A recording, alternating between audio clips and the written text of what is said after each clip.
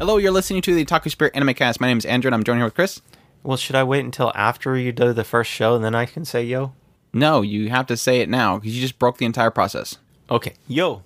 And we're from the otakuspirit.com website, where you can go for our news, anime, new and old, all that good stuff there. It's from anime fans, for anime fans. You messed up everything. I can't stalk anymore. I can't stalk. But yeah, today we're doing our reviews for the summer 2017 anime season. You're like, oh my gosh, it's not over yet. Yeah, technically, like, they're all sporadically spread out. Like, one show ended like 2 weeks ago. The other one's like gonna end up like in October. It's trying to finish. But we have enough for our first part, and since we don't like waiting too long because then we forget things, decided to knock them out now. We do want to mention that Owari Monogatari's second season will be on a separate podcast. We've already watched it and reviewed it and put it in our little cubby hole, and it will not come out of the cubby hole until I think I still have to release the first two Keys of Monogatari movie reviews and another one, I believe, and then I'll release that one midweeks. So if you're looking forward to that, that's where it's at. But yeah, today's episode we're going to review Katsugeki Touken Ranbu, My First Girlfriend is a Gal, Sagrada Reset, Love and Lies, Recreators, Sakura Quest, Netsuzou Trap NTR, Aho Girl, and Tsuredure Children. You got it. What, three 24-episode shows, so... Yeah, it seemed like all the 24-episode shows, except for My Hero Academia, all kind of ended early. My Hero Academia is the one that's like going into October, I think, so... Eventually that one. I'm completely fine with that. I just don't want it to go too long, otherwise we'll have to like do our own side podcast just for that one. So might as well. Yeah. Anywho, yeah, let's jump right into it. Are you ready to start tackling all these shows? I'm gonna go ahead and walk away and come back in about 5-6 minutes when you're done talking about this show. You think it'll only take me 5-6 minutes to finish Katsugeki Touken Ranbu? It'll take you longer than 5 or 6 minutes? It's not Hanamama or whatever the hell that other one was called. So, no, it probably will take about 5-6 minutes. Anyways, Katsugeki Touken Ranbu. Katsugeki Touken Ranbu is the Japanese title, so it's not any different. It was streaming on Amazon, Hulu, and Crunchyroll. Ran for 13 episodes, and it's being done by Studio Ufotable. And the source is a game. The action, or genres are action and fantasy. And yeah, this one basically, for those who don't know, it's based off a card game or whatever. It's the same makers as that Kankali game that everybody's excited about. DMM. So it's kind of that same idea of like, whereas Kengali is all about these cute girls, this one's like pretty boys and handsome looking men that are basically, the concept is that these weapons that were yielded by very important people in Japanese history are kind of personified as people. And these people are then used to be sent back by their master to the past to protect history, because there's this time retrograde army that are like these weird looking creature, skeleton looking dudes that will be sent to a certain time period, and they're trying to stop the normal history from happening, like somebody getting assassinated, or to assassinate somebody, or to cause a war, or stuff like that. So these personified weapons will then go to those time periods, stop things from being broken. They kind of give it a bracket, like, okay, technically this monster runs off and kills random citizens. That doesn't mean time changes. They like say that there's like this kind of breaking point, and if they reach this breaking point, time will for sure change. And so they're kind of going there. They're stopping these retrograde armies from breaking things. At the same time, you're getting the interactions between each of these swords. They're kind of talking about their previous masters. And then there's kind of a little bit of element in there of, which I guess is most of the interaction is really kind of, is it a history worth keeping? Like, they get into this whole thing where at some point, the main two characters, with Kanasada and Kunihiro, they are both the same, from the same master. Their master was the same. He wielded both of their weapons.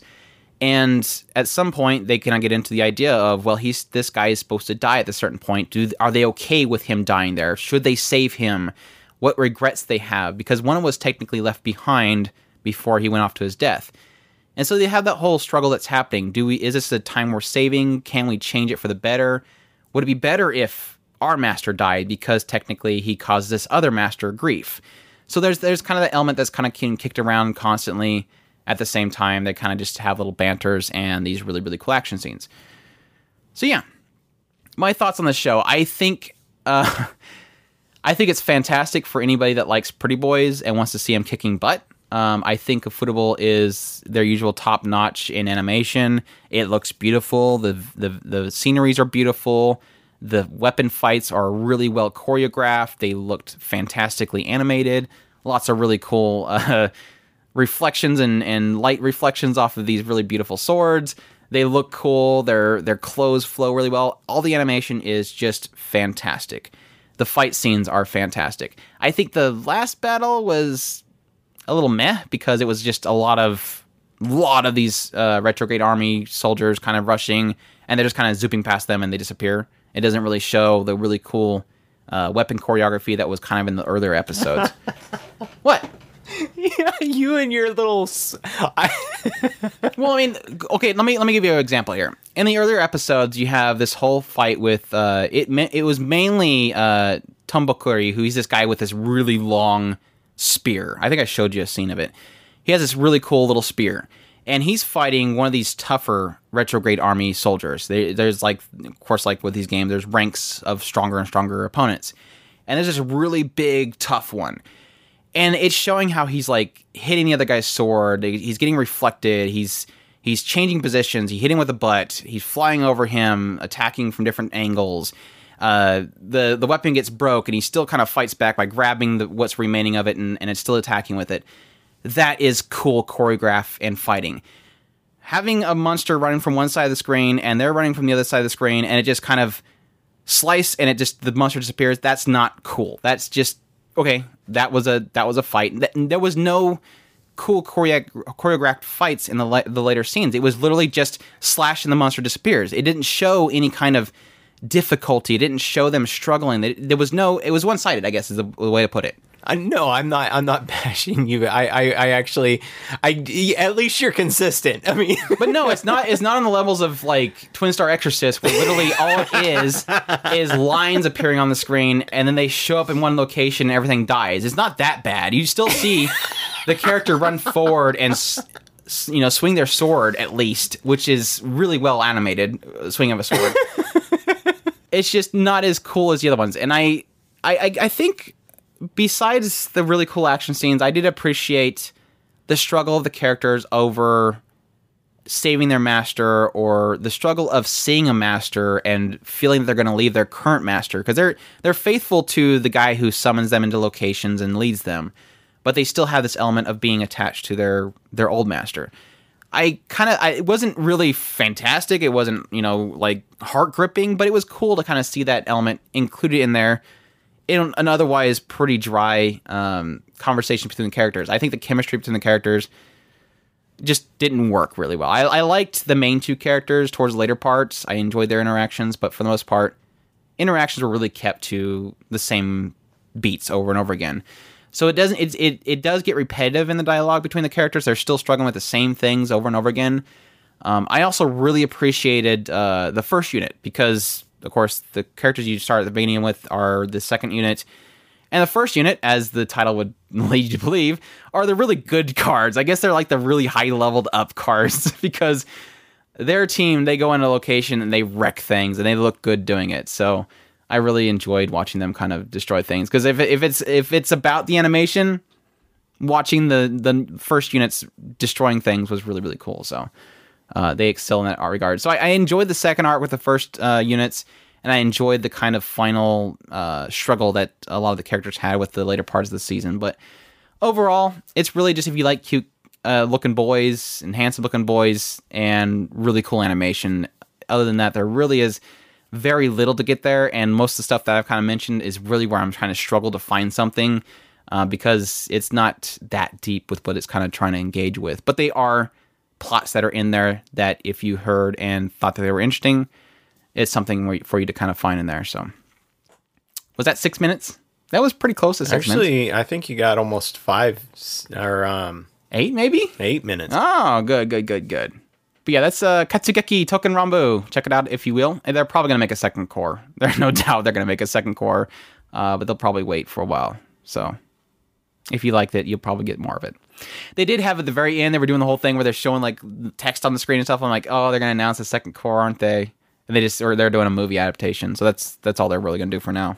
No, what this show did for me, just in the first couple of episodes of what I did watch of it, is it made me really, really angry that they didn't dump a whole bunch of money into Kankali. No, that's what I was telling Chris. I was like, I so wish this was Ufotable doing Kankali. I would be like, oh my gosh, yes.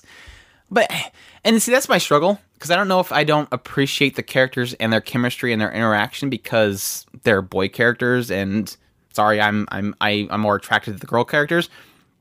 So I don't know if my enjoyment of Kankali more was the fact that they're just cute characters and, Kango des and, all that kind of stuff. But yeah. Probably. I don't know. I think that having Ufotable in charge of doing the battles in Kankali would have been really, really epic. They would pull off that CG really well. Because, this one, I literally didn't really... there was moments where you seen like these spider-looking retrograde army characters that you knew were obviously CG.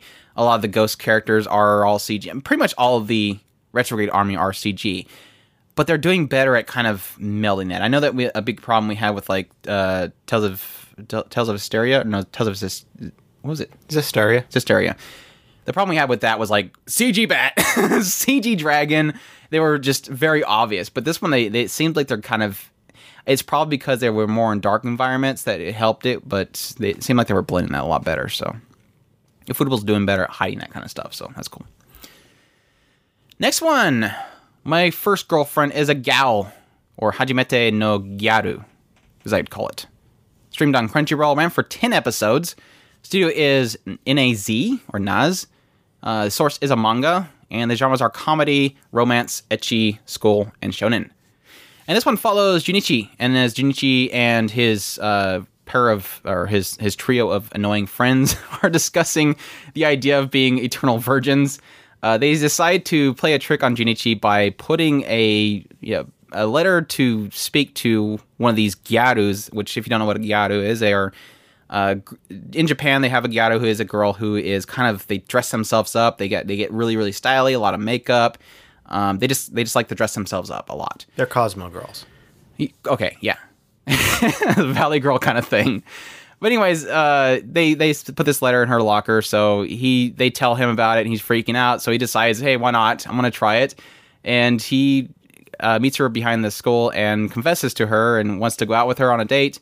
And she, after kind of, trying to figure out what his motive is and talk down to him a little bit, she finally decides, okay, yeah, sure, I'll go out with you, kind of thing.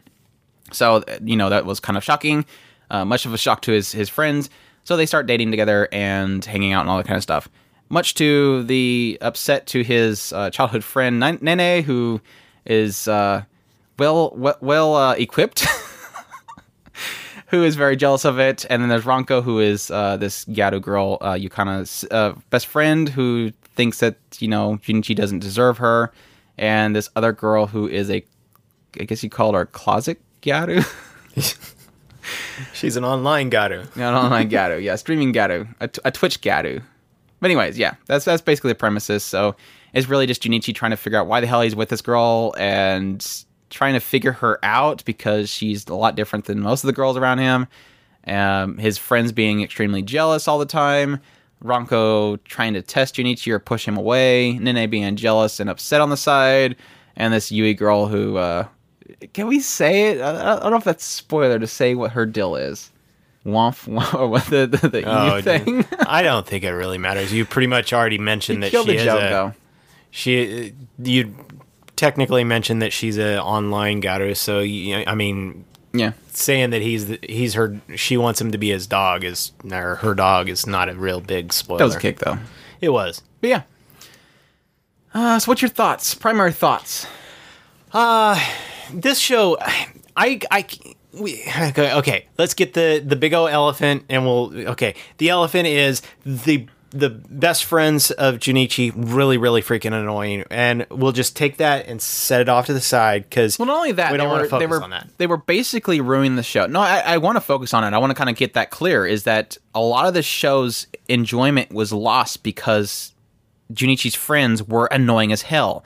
They're one-note characters that were just offensive, and I think most of all of them, Minoru was offensive. He was literally a pedophile character, and they weren't ashamed of it. And it was literally, they kept showing it over and over and over again, to the point where it was like, okay, this guy needs to get off the screen. I don't want to see this character. He's kind of reminds me of, there's a character in Listen to Me Girls, I'm Your Father. Yes. He was ruining that show. He was ruining the purity of that show. Granted, there's no purity in this show at all, but he's ruining the show in the same way. It's like, really, dude, that's not necessary. We don't want to see that here, kind of thing. They did one thing with him that I did find funny. No, and that was towards the very end. Nope. That was the only thing that, just one thing. That was it. The rest, no. I got really annoyed by him very quickly. Anyway, sorry, I interrupted you. I want to make sure that was clear. I don't want to put that. No. I that's what I was saying. We both are very, very adamant. Those guys ruined this show. We take that and move it off to the side. The rest of the show, I actually very much enjoyed. Most of the interactions between Yukana and Junichi, for the most part, every once in a while, Junichi tended to fall into his. I'm a pervert guy, so let's bring that in. Yeah, the inner dialogue type stuff. Ugh. Yeah, but for the most part, their interactions were pretty genuine and sweet. Nene, when she did her conversion, she was very, very genuine and cute and sweet. And a lot of the Ranko, I could have hit and miss when her interactions were good. And Yui, for the most part, I very much enjoyed her story and how she fit into this whole harem, because this is what it is. It is harem, guys. I did have a lot of fun, but bear in mind, you have to get past those three guys.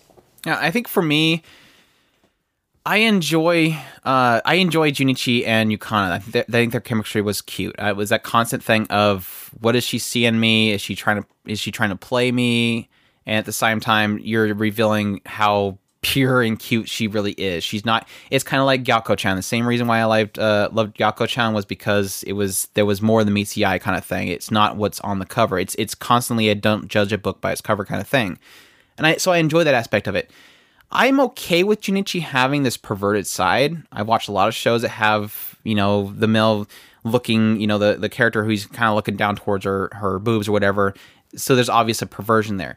I'm okay with dialoguing that kind of perversion. I think the reason why I hate his perversion so much is because it personifies it. It does this whole stupid thing where it has to show this guy with underwear on his head jumping through the sky, and of course himself kind of fighting with himself. His future self or something like that was in there as well. Cool guy. Yeah. I mean, that whole thing was like, oh, stop. I don't need all that. I don't need you to show it in my face for this long. I get it. He's got these thoughts. Just tell me and then move on, kind of thing. So that was really my struggle there. I think for the comedy for the most part was kind of hit and miss because of that. Sometimes it's funny, sometimes it just doesn't work. Yui's kind of thing was funny. I think Nene's thing was funny. I agree with Chris. Her little conversion was really, really cute. So they're fun characters on the female side.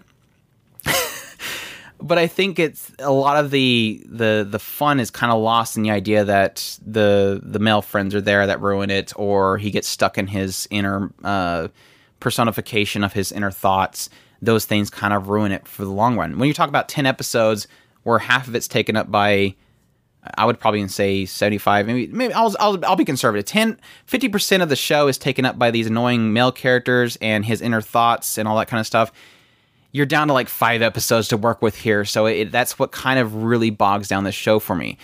Add to that a lot of wonky character designs. Nene, I think, got bigger towards the end, which didn't make any sense to me. This is very true. At some point, I was like, I was going, oh my gosh, her chest is getting larger. Yeah, literally, they were sitting in a restaurant, and I'm like, they're getting bigger, Chris. They're gonna break the table. That kind of character design stuff is just does not work for me. And the final thing that kind of really hurts this show for me, and I was hoping they were going to get into it, was that it kind of feels manga bait in the idea that they never really reveal why she cares about Junichi. It literally just leaves it as he's denying her, but it never says why. It doesn't give her perspective at all. So in the end, the one thing I was going into this for never got, and that is a huge upset for me as well. The funny thing is it was kind of one of those random things that I had mentioned to Andrew at the very start of the show, was that there was probably something that you kind of seen in Junichi. And or maybe you mentioned it to me. Well, I was mentioning the idea that it was probably that she was a normal girl before, and he doesn't recognize her now. Exactly. And so we were going along with that idea that they'll probably reveal it by the end of the show. They never revealed it. And then suddenly at the very end, it felt like they came out and they kind of hinted that, oh yeah, by the way, you want to go check out the manga because you kind of may have feelings for Junichi before they got together. So, yeah. Well, it didn't say that. No, it was a hint. No, it wasn't a hint. All he said was this, something, and she said secret. It's a secret. That's all that was implied. She said that whatever reason is a secret. Okay. And, but yeah, did you not feel like the guys kind of chilled out towards the latter half? Yeah. Because that was the only reason why I kept watching. All right. Well, no, it was because when we did the first impression, we were saying, I think going forward, all we can say is if you watch the show, just skip any scene that they're in. And I was literally going to go to do that as we were continuing the show, and I never got to the point where I reached the mouse, really, is what it is. Right. Or if we were watching the mouse or reached the controller. So it did seem like they did chill off. But in the opposite, Minoru got worse. Like, he got more offensive, is really all I would put it. Maybe it was because there was less of the other guys, and so it stood out more. I don't know, but yeah, it's a bad mixed bag, and so there's aspects of that are great that I enjoyed about it. I don't think it got to its potential for that part of it that I enjoyed, which is really Junichi and Yokana, and it had on the other side a lot of character interactions and inner dialogue that kind of ruined it. So, final thoughts? Nope, that's it. Nope. That is Hajimete no Gyal, or My First Girlfriend is a Gal. Check it out if anything sounds interesting. Censorship is annoying. Oh, yeah. Oh, my gosh. Yes. The censorship was really annoying. Not only covering up things, but just the fact that the hands in front of the screen and screaming Gyaru is like, ah, oh, no. Ew. I was like, oh, gosh, please stop. They stopped that, too. At least the sound effects, anyways. We were joking on our discussion podcast because the director of this show went to make his own studio, and we were noting the fact that every show that he's directed has had extremely annoying censorship. So just watch out for that director. You're probably going to have bad ecchi. But he does a lot of ecchi, so if you like ecchi, you're going to get more ecchi in the future from his studio, probably. So that's a plus, I guess. In a way, I've kind of enjoyed his shows, the whole 2.5. Yeah, the Student Council President was. We enjoyed the comedy in that. There was one one of them that I didn't like. What was the other one? I don't know. It was HSH, and then there was. I believe it was HXH, and then there was. Which I never finished that, so I can't technically. Oh yeah, what was the other one? Strange Plus or something like that? Yeah, Strange Plus I didn't like. Yeah, and then we liked Student Council President, and technically for the ecchi aspect, HXH was good. So for the ecchi aspect, moving forward. We have Sagrada Reset or Sakurada Reset. This one streamed on Amazon, ran for 24 episodes. We're finally done with it. Done by Studio David Productions. Source is a light novel. The genres are mystery, superpowers, supernatural, and school. And this one, oh my gosh, where do I start with this one? It takes place in Sagrada, which is this town where half its population has powers. And the kind of thing they kind of put it as that if you leave this town, you forget that you had the powers and you forget everything about it. So the idea is that if you want these powers or you're okay with living in with these powers, kind of you're there. So yeah. And there's this corporation called Kanrykyoko who monitors these people and makes sure that, powers don't go awry, people don't get hurt, stuff like that. It starts following Kei Asai, who gets a letter to come meet somebody, or I think it was to meet Soma. But as he goes up to the roof, he meets this girl named Haruki Misora, who is a friend of Soma, who was going up there to see. And I come to find out that Soma, this friend of theirs, Soma, is trying to get Kei Asai and Misora Haruki to kind of work together because, as we find out later on, their powers kind of work well together because Haruki has the ability to reset time by, was it 3 days? Yes, up to 3 days.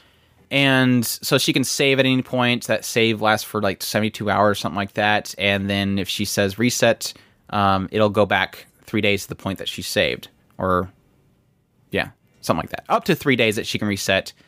She reset. I don't remember. It's something like that. It's up to three days. She can reset time. But yeah, so but the thing with Kei Asai is that he's really good at remembering things. And what it turns out is that when she does her first reset, he's able to remember everything that happened up to that reset point. So obviously they would be really well working together because he could basically find out what was wrong. Because whenever she does these resets, everybody, including herself, forgets that everything that happened that time. So Chris makes the joke. How does she know she can reset? Exactly. But at the same time, he remembers things. So he's the only person that remembers that this resets happens.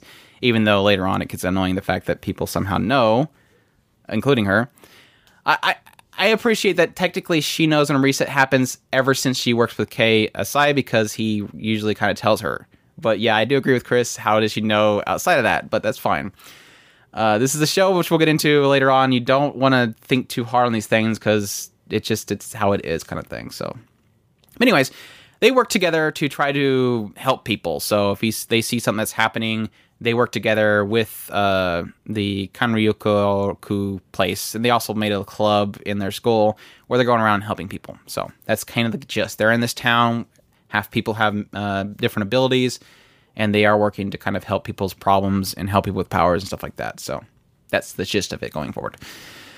But yeah, early on in this series, you kind of have it happening where one of the characters finds a lot of misfortune. I would just leave it at that. And that kind of triggers a lot of things down the line as it kind of jumps forward into a lot of plots that are kind of going around the village to remove powers and stuff like that. So that's a thing in the later parts. So I want to put this kind of in the category of, I don't want to put it in cross-age levels of, I don't know what I think of this show. Because cross-age is confusion. Well, the cross-age is a confusion thing. I have no clue what to think of that show. This one's more of a thing of, I have a lot of cool things that I like about it, but there's a lot of things that I don't like about it. I think the one thing that I hate the most about this show is all the characters feel very robotic. There's no emotion in any of these characters, except for Soma. Yes, a lot of emotion. Poor Soma. Haruki, I appreciate that the later parts it kind of shows her gaining emotion, which I guess is the point of her. But for the most part, that was a point in her. They made it a point that she has little character in herself, and she's trying to improve that. But everybody else, you could not be any more robotic. I mean, besides maybe Michiru, she has a little bit of spunk to her. Eri, Oka, she has like a little bit of a mischievousness of her. But mostly everybody was pretty blank as character-wise. And that, I think, is a biggest struggle because it's hard to feel what these characters are going through or feel that there's any kind of issue when most of the characters either are blank or completely bat crazy like Murase, who, yeah, bat crazy. So that's my first issue with the show. My second issue is that it started out very melodramatic. Even though I said that a lot of these characters are very blank characters, it was still felt really melodramatic how they kind of opened the first few episodes. And there's this dream sequence that I think kind of went on a little bit too long. But outside of those two issues, like in the late first core and then the late second core, I really enjoyed the show because the main things that I love about the show is it's pretty smart in how the characters interact. It does get a little bit too philosophically, a little bit too smart for their own good kind of dialogue, but it's smart in certain ways. And I love the use of the abilities. And that's one of the biggest draws that I had the show early on was the abilities and how they would use them. And they use them in really, really, really clever ways, especially how they use the photography. I'll just leave it at that. How they use the photography was really fascinating. How they use the characters in dire situations, really, really fascinating. And I love how that kind of works. And then my final reason why I really love this show is because Soma. I love Soma, so what can I say? I can't blame you on that one. It's one of those things for me. I kind of am so mixed on this show because in one respect I do like how it tries really hard to be very, very high-minded about its ideas, and it tries to see those through. It doesn't get stuck on this is not an action-paced show. Don't even think it. But it does have some things that are more fight of the minds. Really. Yeah, it tries really hard to do that, and these characters are very, very low key. So, when you have your big bad guy going up against SIK, they're sitting there having a big old conversation in a debate of, and it is interesting that they do that. But at the same time, I can't say that I want a more emotional kind of battle between these two characters, but I do also feel like I want that kind of battle. Does that make sense? I want these characters to have more passion in what they are saying, and I don't think you ever get that out of any of these characters. And I think I don't blame a lot of people for giving up on the show. Well, the problem is it's not an X-Men type show. They have powers here, but it's not X-Men. It's really just more theories of the mind, moral grounds. Like you said, a fight of the minds kind of thing. It's not really a thing of, well, obviously KSI has to go find somebody that can shoot fireballs to stop this guy that shoots ice. It's really a thing of, well, you have this issue with this. Let me show you how we can resolve it. It fails, reset. Okay, now let's see if we can approach this from a different angle and possibly fix this issue the right way. And that's something that's kind of prevalent throughout the entire series is how many times can you run into this wall before you figure out where the door is at kind of thing. And that was really the gist of it, not really so much a battle of strength. It's a battle of minds kind of thing. Right. And yeah, it does work in the most regards, but you have the faults of the idea of, very blank characters and characters being a little bit more smart than their own good kind of thing in the end. But at the same time, KSI remembers things very well, so he's obviously a smart person. He can flip through a book and probably remember everything in word. And he does actually flip through a book and remember everything in it. So well, and that's what I'm saying. You have these characters who are so subdued, you wonder how they have the passion or drive to actually want to do the things that they are saying that they're trying to do. Like SIK trying to do what he's trying to do at the end. Do you ever feel like, well, what's driving him to do that? Okay, well, technically this character he wants to do something for, but that he doesn't ever show that much interest in those characters to actually want to do that. That's what I'm talking about with passion. That is what I don't mind. That was the issue that I had with Soma altogether, was that it gets this whole thing of them talking about how they're upset about what happened to somebody, and they're like, you're not showing it very well. You all look very blank. I don't know when you're crying or when you're smiling. Exactly. That's and I don't blame people because so that is a huge struggle of the show itself. If you have these characters that have very little expression, how do you find any kind of passion or strength in them when all they do is just talk philosophy and not really get to why they are the way they are?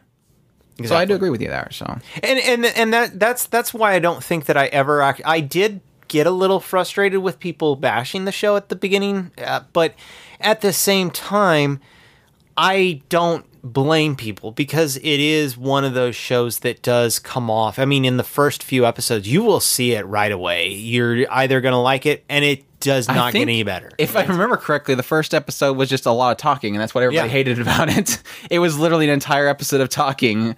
So, yeah, it's very wordy, so keep that in mind going into it. Like I said, but I think even though they were kind of emotionless in the beginning parts of it, I kept with it just because I was kind of fascinated by the abilities and how they were kind of using them. And that was something that kind of kept me going throughout the entire series. So I came for the powers. I got blocked by the expressionless dolls and the dialogue. I stayed for the powers. I loved it for Soma. There you go. Came away with Soma. Came away with Soma. Oh. We deserve that waifu. You leave us alone. But that's the thing. Everything plot-wise surrounding a single character that can make me probably still love the show and not want to bash it is testimony to how much I enjoy a character. Probably still in Michiru too. Yeah, that's fine. Chiru can come along too. He was pretty cool. I don't think you can have Michiru without Chiru though. He was the only one who broke a robot, so hey. There you go. Very powerful. Very powerful dude. Oh, man. Yeah. And I think it had a very, very bitter ending for me. Was not happy with the ending at all. I think it did well in concluding things. It answered a lot of questions, and it put a lot of bow ties on it, but it was putting a bow tie on like a broken finger kind of thing. So, yeah, you could only go so far. Here, let me take a hammer to your finger. Oh, here, let me tie it up real quick. You're like, I don't care. It hurts still. Oh. Yeah, that's Sagrada Reset. You have absolutely zero thumbs or ups or downs. Just if you like what you hear, go for it. Just expect what we said. So, did I do the spoiler? Yes, you did. Oh, that was a pretty bad ending spoiler. So I will be saying that. I don't remember what I said. So I'm sorry. Oh, it's all right. I'm used to it. We're used to it. But we write them down that way. Nobody gets spoiled on things. So I just know you wrote it down. So I was like, crap, did I do that? While I'm still talking, I'm sitting here thinking through my head, what did I spoil? That's why I tried to scroll quickly so you didn't read the spoil part. Love and Lies. Yeah, there's another one that I'm going to enjoy talking about. Koi to Uso. This one's streamed on Amazon, ran for 12 episodes. Studio is Leading Films. The source is a manga, and the genres are drama, romance, and school. And this one takes place in Japan at a time where they decided to enact a system. There's this computer calculating system that will pick based off like your DNA and everything to pick the perfect husband or wife for you. So you really have no choice. Once you reach a certain age, you'll receive a letter that is your chosen, or actually they handle it for them, your chosen husband or wife to be, and then you will go meet them, and then you will of course have to marry them or face the consequences because love outside of that decision is forbidden, so to speak. So that's a law. So everybody finds a couple at least, but you don't get to choose your person. They're going to choose it for you based off of their crazy awesome mathematics. We follow Yukari Nejima, and Nejima at some point he has a huge crush on this girl named Takasaki or Misaki. I think they just call him Misaki. Has a huge crush on Misaki, and he decides to confess to her because he feels that eventually they're going to get chosen to, have somebody. So he wants to have no regrets. So he goes and confesses to her. Comes to find out she actually is okay with him as well. And they make out, and then he gets a message on his phone, which ends up being his letter saying who he's going to be married with. And it says her. And he's like, oh my gosh, this is perfect. But then it starts glitching out and it disappears and his phone dies. And then these two people from the organization come up and confront them and say, "Hi, you're Yukari, right? Well, here's your letter. It has your assigned wife." Ends up being somebody completely different. So yeah, that's kind of how it opens. He goes to meet this person that he is assigned to marry. Her name is Rinina, and she is absolutely adorable. And so now he is struggling with the fact that he has to basically get with this Rinina girl to marry. At the same time, he is absolutely in love with this Misaki girl that he actually wants to be married with. So, yeah. So what's your thoughts on Love and Lies before I embarrass myself? I came away with a couple of waifus out of this show. It is... I love it in the respect of it has a really great drama in these two characters who are assigned to Yukari. Now, Yukari himself, I can't stand him. I hate him. He is the densest. And understand this. And it's one of those things, it's like, yeah, he's kind of a good guy, whatever, but he is so dense, and he is just such a... He's harmful, is what I would put it. He's destructive. Yes. And these poor girls are just... One of them is trying to respect the system and knows that the system is an actual good system, and it does actually kind of match these two people up. The other one is kind of stuck in this world of this love thing that is between these two. It's something special, and it should be held.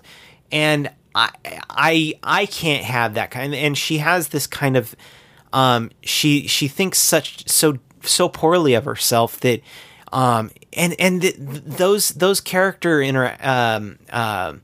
those character traits do show and shine through in these two characters, and I just love the way that they kind of develop on it, and just it feeds into this drama, and these two characters loving each other in as well. It just kind of brings the story out even better.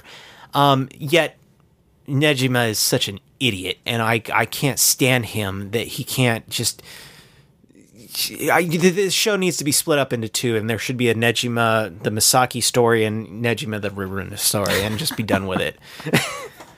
and hey, we'll even throw in a Negima and Yusuke episode. There you go. First of all, visually, I didn't like it at first, but I think there's a lot of charm to the visual style that they have. There's a lot of moments of really fantastic directing with the visuals in this show that I really, really appreciate. At the same time, still could not stand the eyes.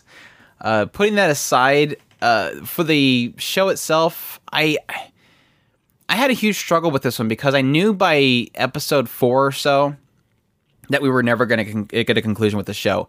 And the issue, why that's an issue is because the way it's set up is that you have two characters who are a possibility for this person, and no matter what direction it goes, it's going to be detrimental. It's going to be heartbreaking. It's going to be damaging to these characters. So to have something where there is a lot of weight to a decision, to not have a decision or any kind of conclusion sucks. And so right off the bat, all I can say is this show is harmed by the fact that it has no conclusion. Do I say it's a manga bait? I can't really say that because it does come to a chapter close, but at the same time, it does not come to a conclusion that is satisfying to me. I was very let down by the fact that this really does not have a conclusion to it. Not only that, but the show relies a lot early on to the system. When coming into the show, I was thinking it was going to be a typical love triangle or harem, whatever you want to put it. More love triangle for me in how they were kind of portraying this particular adaptation. I don't know how the manga stacks up to it thoroughly, but... And they put a lot of weight to make this different than most into the laws of the land, to this system that decides your bride in the future, or your husband in the future. And to have them, technically, they broke that at some point, made me sigh really loud. And it turned it into a standard love triangle. So it took all the flavor out of it and just broke it. At the same time, and this goes again into the idea of no conclusion, they never really got into what Misaki thinks. And even though she's constantly fleeing from from Yukari, they hint that she has another reason why she's not okay with them being together. And they never get into that. And that's a huge downfall, is because, yeah, technically later on they can probably have another 11 Lives Season 2. As it looks now, they're like maybe 10 or so chapters behind from the manga, so it'd probably be quite a long time before we would ever even see a second season. So what I'm left with is something that... Now, okay, I've been way too negative. Let me step back for a second. I did enjoy the premise. I thought it was fascinating, even though, like I said, they broke it. But they didn't really do that until later on. And so for the most part, when I was watching the show, I felt a lot of heartbreak for these characters, and that's a testament to how well it's put together. If I feel like I'm heartbroken by these characters, even though technically that's in the realm of like torture realm, so maybe I'm just torturing myself here. I felt for these characters. I wanted them to have what they wanted. I wanted them to be happy. Rimurina was way adorable. She was innocent, and the way they kind of progressed her character was fantastic. I thought Rimurina was a great character. Misaki I loved because even though I didn't care for her at the start, they later on kind of showed me something that I was like, okay, wow, now I'm rooting for this character, and now I'm heartbroken because now I'm not thinking of Rimurina. And then I go back to Rimurina and I go, oh my gosh, no, I want Rimurina to be happy. So to be able to have me struggle between these two characters just as Yukari is a good sign of a great show. But the problem is that in the end, when it gets to episode 12 and the cast scrolls, I feel like I've wasted my time because I didn't get any kind of solid conclusion. I didn't get any kind of reveals as to what's happening here. I got no idea of what Misaki's thinking. I got no conclusion to what they're trying to decide on. I got no reveals into the system itself. That's not a fault to the story because technically it's from a manga that's still going on, but for an anime as itself without a second season, it's very kind of disappointing in that regard. So very mixed on this one as well. Any counter arguments? No. Final thoughts? I like I said, I for the most part I really enjoy the story as a whole. I really enjoyed. It's a couple of goods, a couple of bads. I don't know that I'm going to put it on my top 10 list of the year. It's just, it is what it is. I came away with a couple of characters that I really enjoyed. And I think that's more than anything what I got out of the show was kind of a character exploration and an interesting end, for lack of a better term. It was one of those, I'm kind of interested in going and continuing the story in the mangas, but I don't feel rushed to go and read it. Yeah. I got a kick out of it. I put a note here. I am utterly confused as to why in a world where, you're not allowed to marry anybody that's not, ordered for you to marry. And if you don't marry them, you will literally get penalized in life. Like jobs will not hire you because you've been branded as somebody who denied this system that is so perfect. Has kids doing Romeo and Juliet? I agree. Why is that not banned from this world? I think when you said that, I said, I agree. I don't understand why that's there. Now, maybe they just didn't show it. Maybe it's more pointed out in the manga. Maybe there's a change to it. Maybe they altered it in order for it to make it more highlighting the idea that tragedy will befall you. I don't know, but it just didn't seem like it would be something you'd want to present to children. So that was I got a kick out of that. So it worked out. But yeah, that's Love and Live or Koi to Uso. Hope you guys enjoyed yet another review. We don't know what we want to say about a show. Oh, Recreators, our next one. Yay, we get to finally review Recreators. This is another one that's a 2-core. This one streamed on Amazon and ran for 22 episodes, done by Studio Troika. The source is an original. Its genres are action, and it's the work of Ariaoki Rie Hiroie and SawanoHiroyuki does some music in there as well. So it's got some pretty cool people behind it.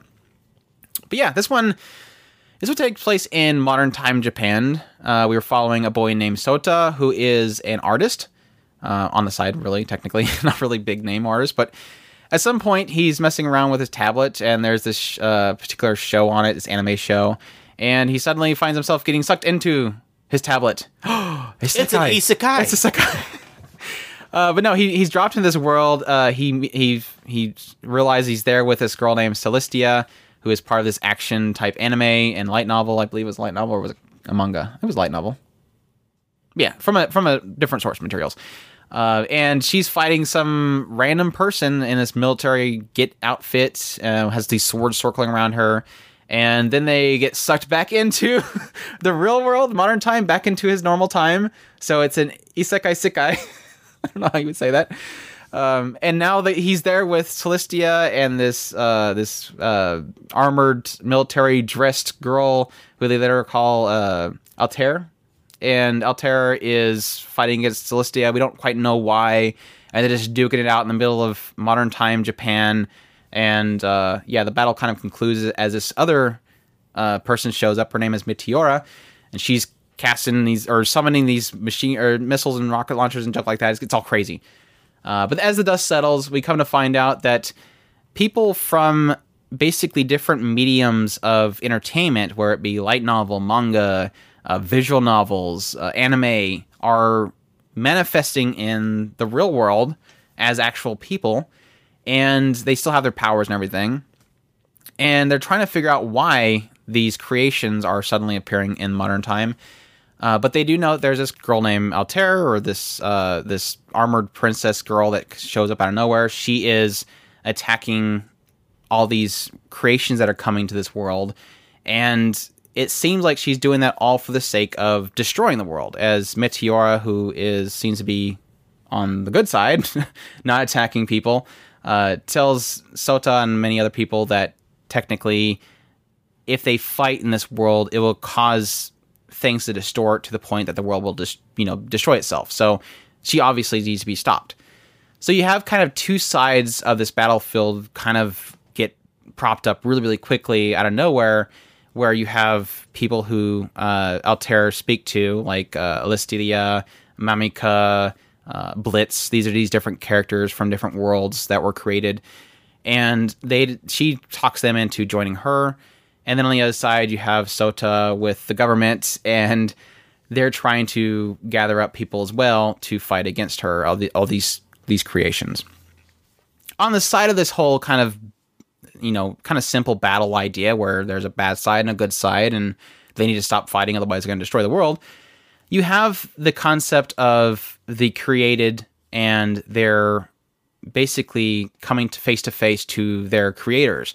A character from an anime meeting the creator, the writer of them, a creation from a manga meeting the mangaka, those kind of concepts. And then you also have the element of these creations realizing the differences between their world and our world having multiple layers to it, not being at the time of their setting and everything location, not in war, not, constantly fighting to survive, seeing tragedy left and right.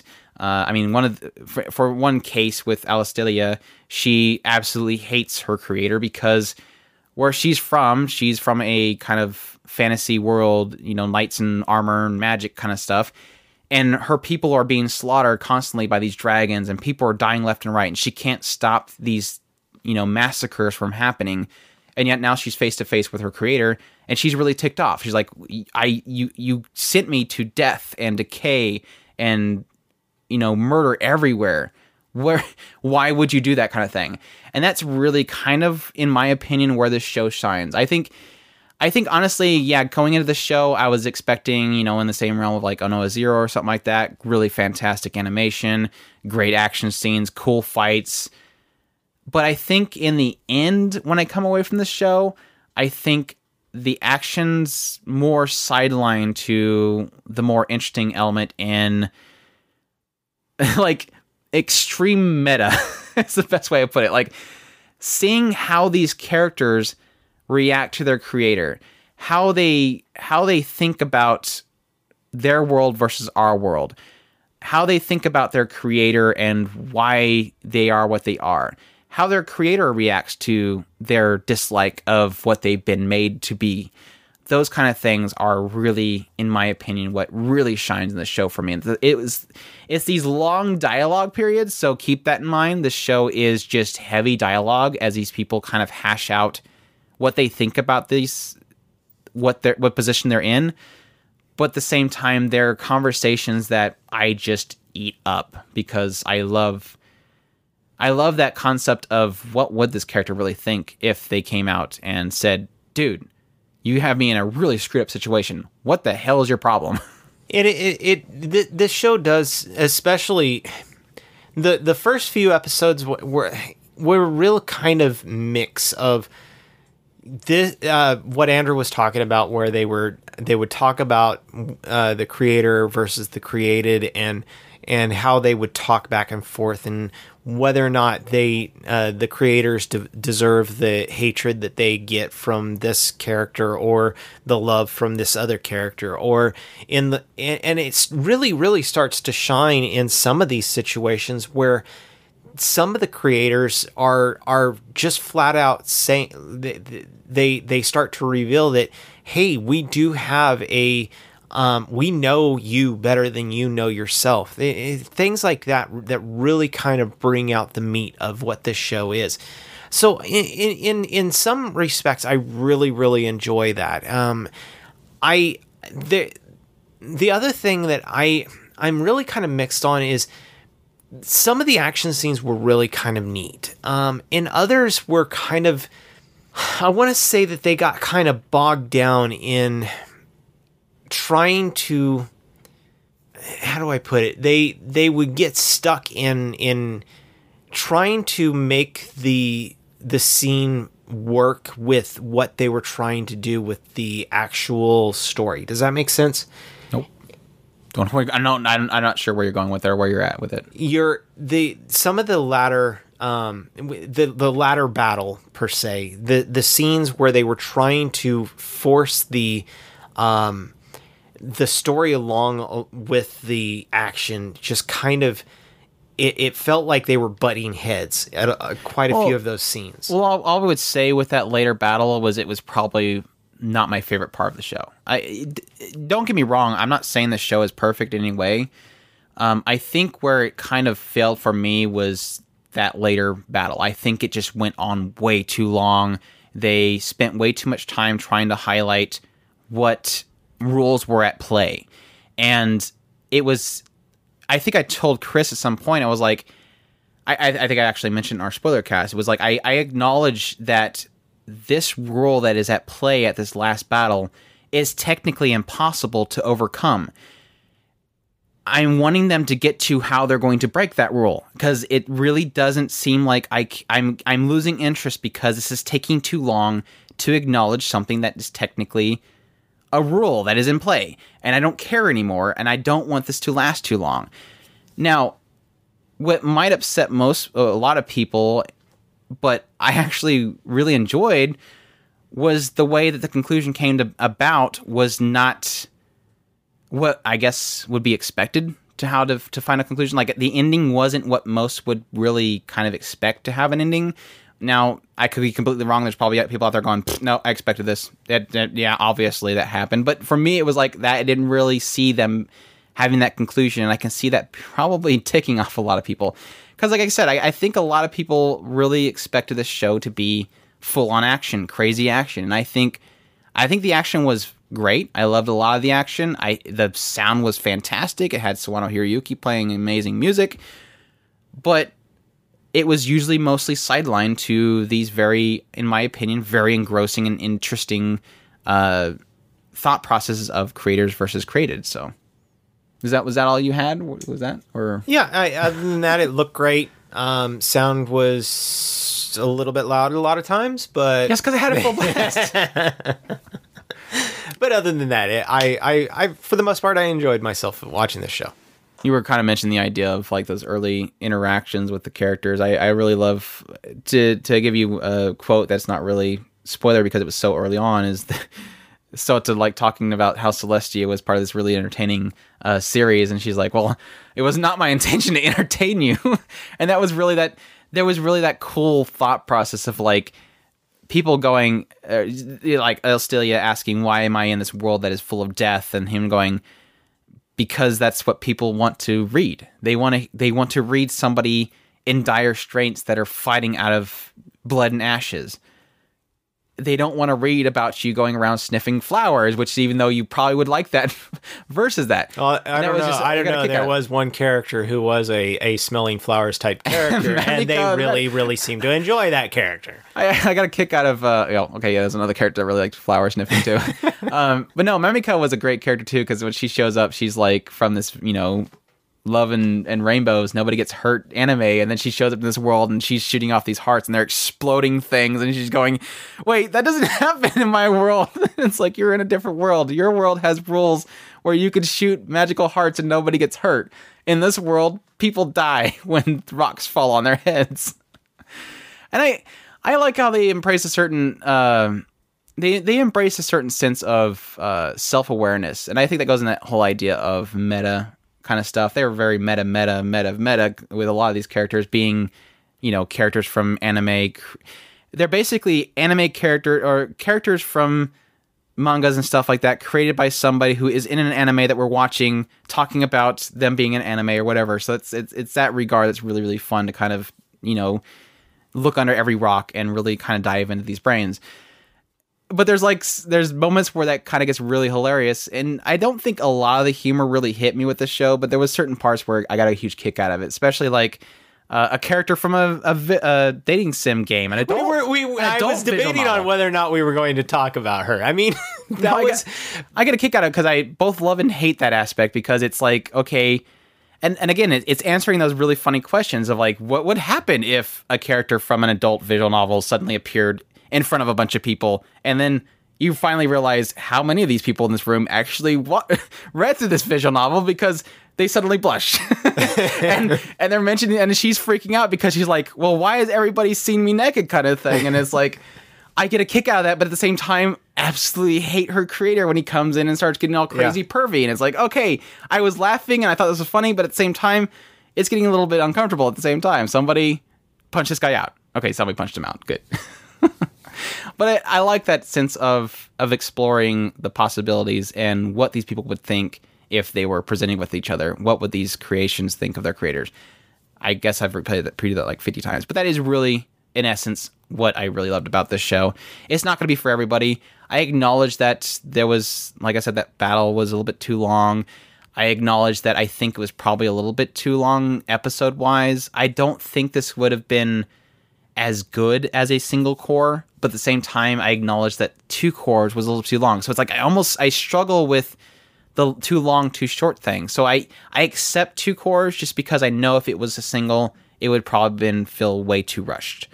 And finally, best recap episode also. How many weeks did we end up skipping? 3? We didn't skip any. We had 1 week that was a recap, and we had 2 weeks that were skipped. That's why we're at 22 episodes instead of 24, right? No, I think they only skipped one week. I thought that they were going to skip. I thought they were going to do a delay on season or the 22nd, but they didn't skip that one, or they didn't delay. When it comes down to it, the thing is, I think that it was just. I mean, you could probably say that last battle per se could be shrank down just a smidge. You could tweak a little bit here and there and probably condense down at least 1 episode out of it. But I don't think that you could have really kind of pulled everything together, except for, I mean, even when you stop and think about fluff, the only fluff that I could really see is more in the battle sequences. The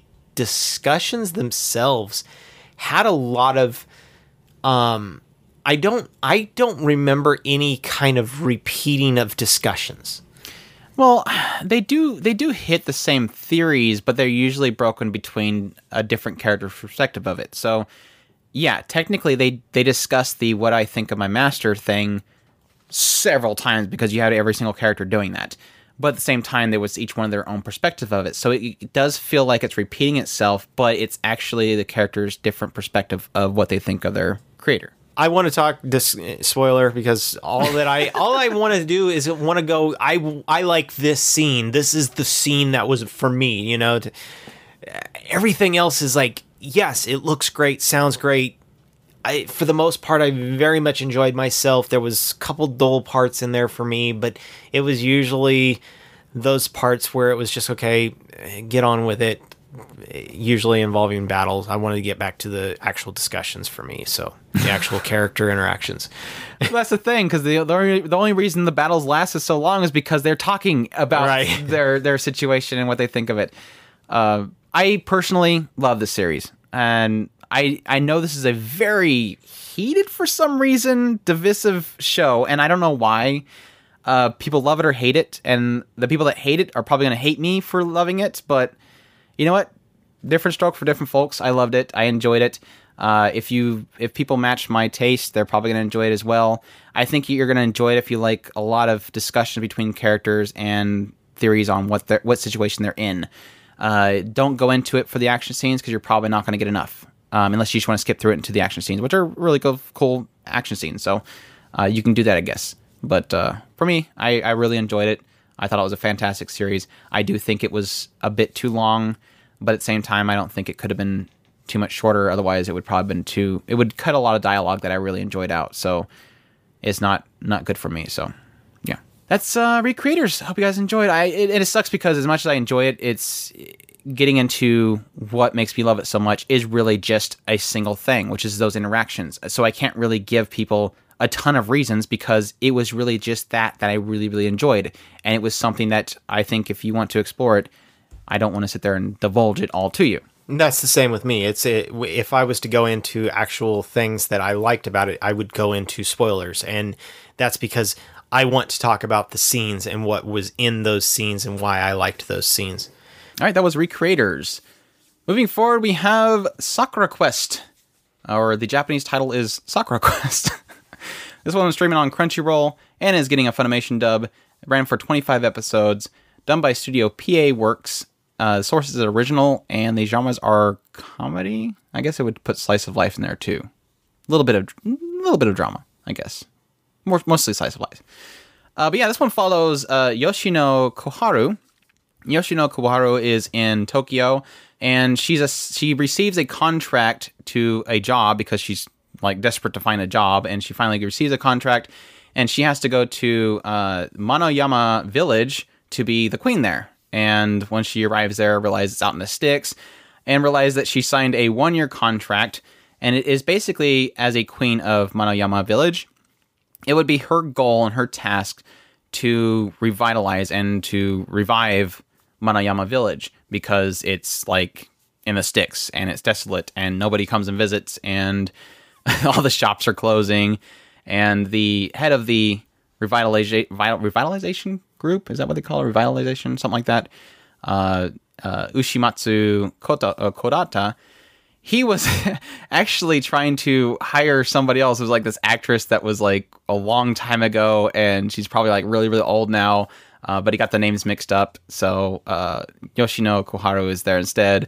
But they decided to roll with it. And so now she's the queen of Manoyama, and she's trying to get together people to try to make something out of it, even though she was wanting to leave at first because she didn't want to be out in the sticks, because she was originally from a place that was out in a very out in the sticks location, and she never wanted to go there. She wants to be in Tokyo, where it's, you know, big and bustling and lots of things to do. So yeah, it's kind of a mix of her discovering the good things about such a out in the sticks type of location. It's about trying to figure out how to make something out of this village, and the kind of blowback that comes from that. People that are comfortable with how quiet and closed down it is, and trying to the mixture of, is it okay for me to try to change what people actually want it to be, or why is this place need to be revived so much because it's a special place kind of thing. So do people love it versus do people love it and want to see it thrive? Yep. So what's your thoughts on Sakura Quest before I make myself look like a bad guy? Looks great. It's PA Works. Why wouldn't it? PA Works. I love the character interactions. I thought it was very touching in a lot of cases. It does feel like it tries to capture the heart of loving the place that you live in, versus wanting to see it do something and blossom, for a lack of a better term. They want the town to moe. I think it would be more reseed and re-blossom.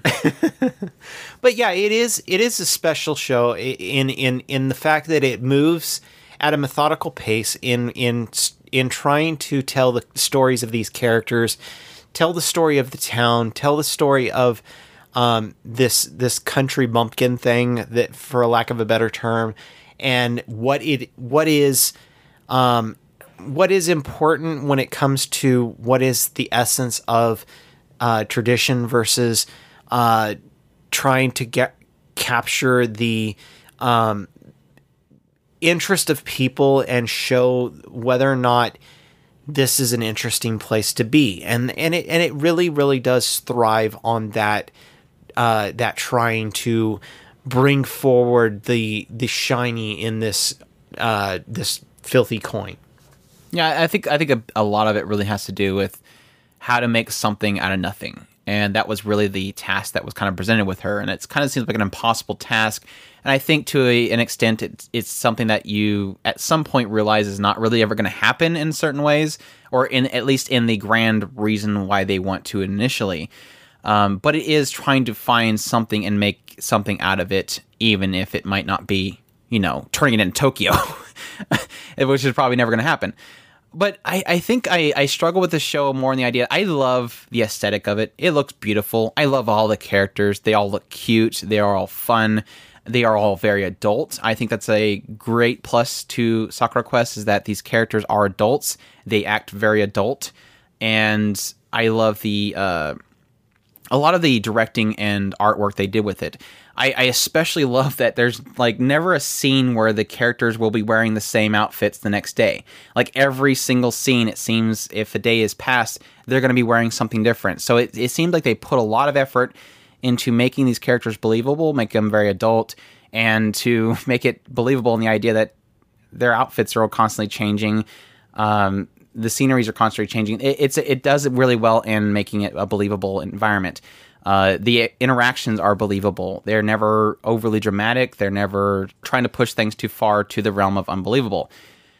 So I love that. But also at the same time, that does come with a setback in the idea that because it's so believable and because it's so mature, it loses a lot of its... a lot of possibility, because it doesn't seem like there really is much drama. There really isn't much blowback. There is blowback, but none of it really feels like dire. Nothing feels intense. It just seems like it's just, okay, let's go try this project. That project failed.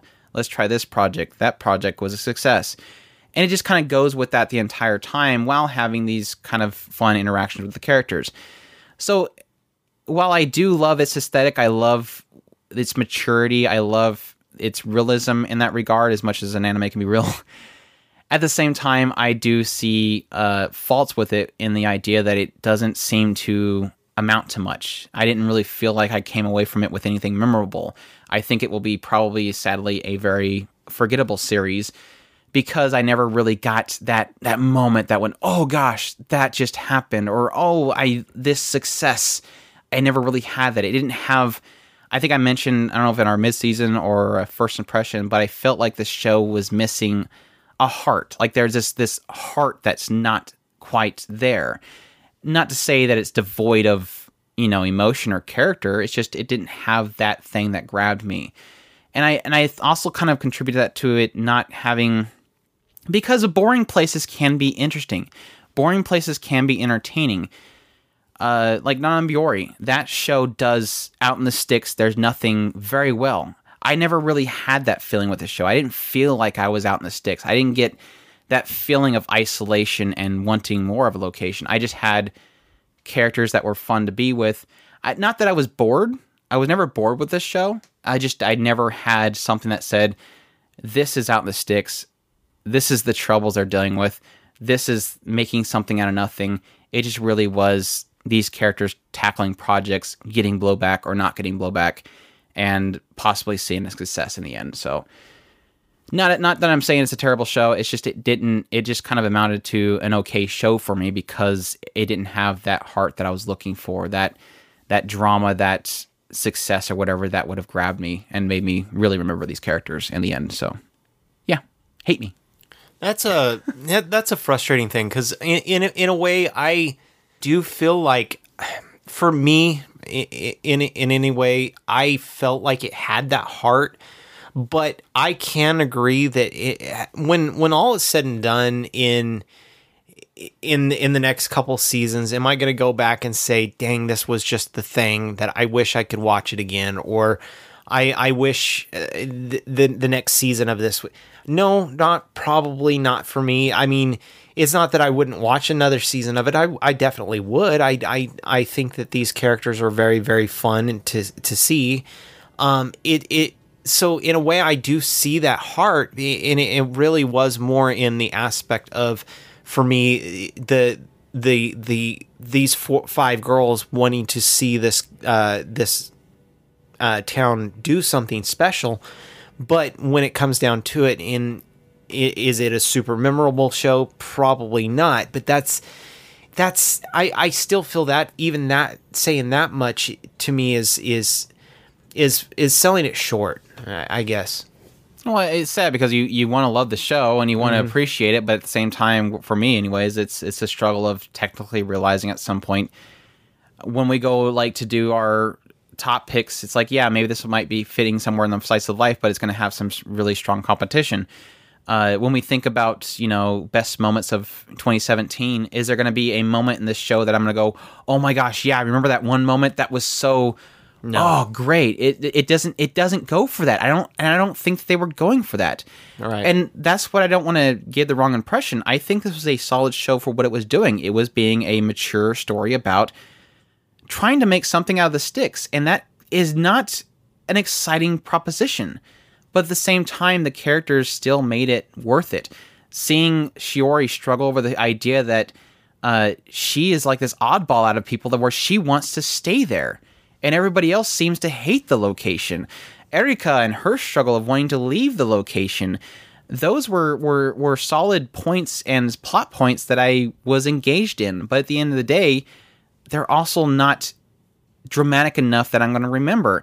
But again, it's because it's sticking to a very real portrayal of that. So it's not going to be melodramatic. It's not going to be... oh my gosh, out of nowhere, Sandal's son gets stabbed by a random guy that shows up. No, it's not doing that. By the way, Sandal's son was great.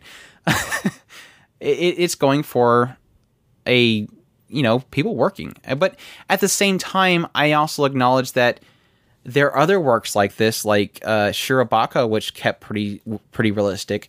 Hanasaki Roha, that kept pretty realistic.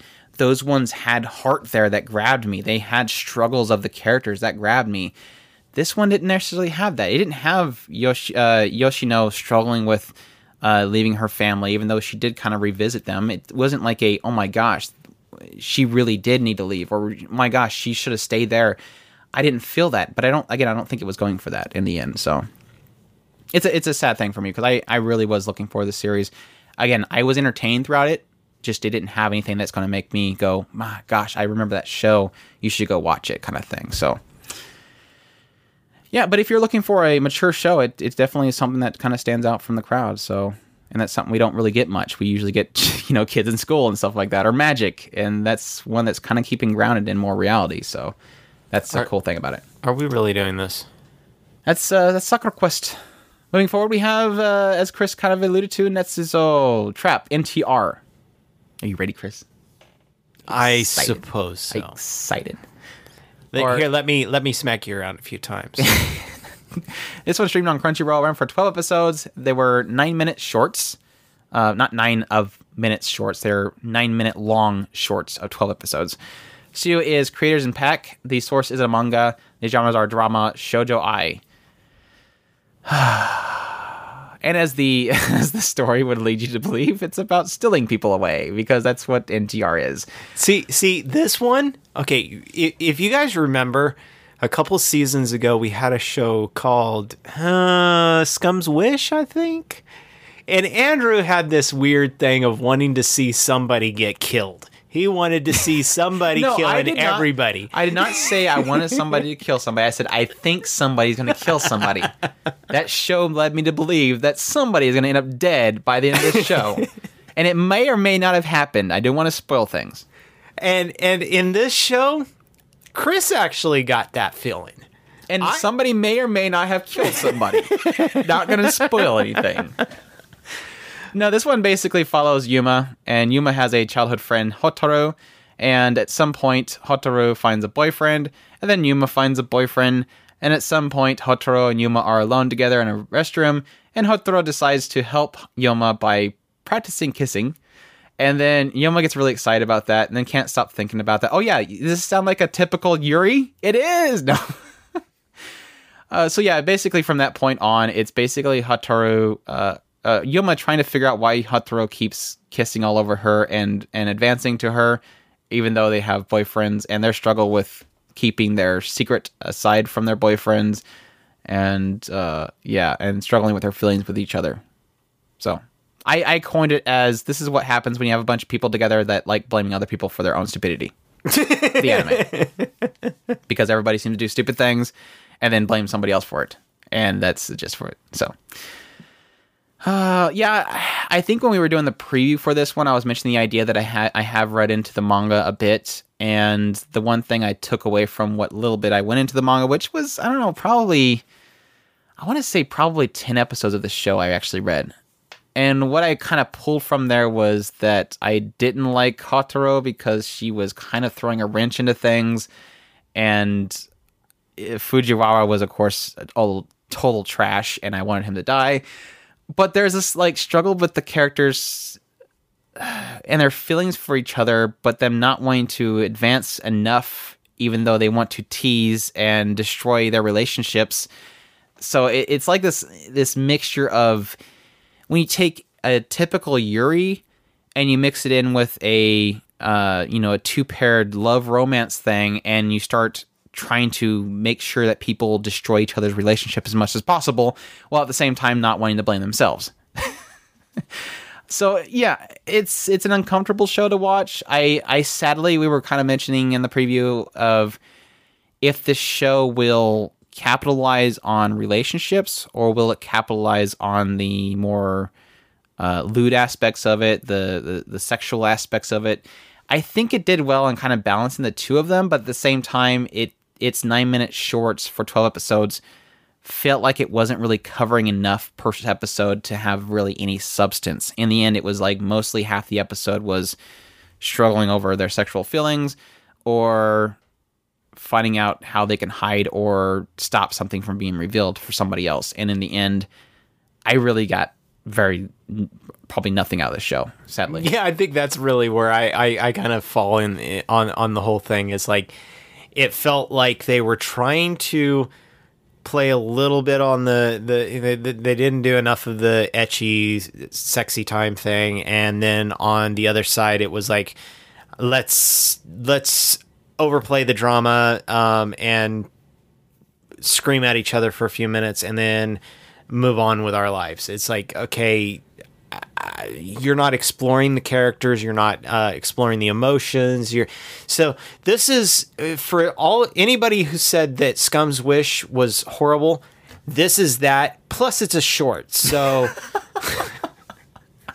I think in my bads list here, I probably put it the best. It ended up being too focused on confusion, but not enough on clarity. I think that's probably the best way to put it. And that's the sad thing about it. I think it does come to a chapter close, question mark, but in the end, I'm not really satisfied. That's the problem. You can give me a somewhat conclusion, but if you don't show the next scene where it probably is going to fall apart anyways, because that's how this works, it leaves me with nothing but, yeah, I know it's going to fall apart in 2 seconds.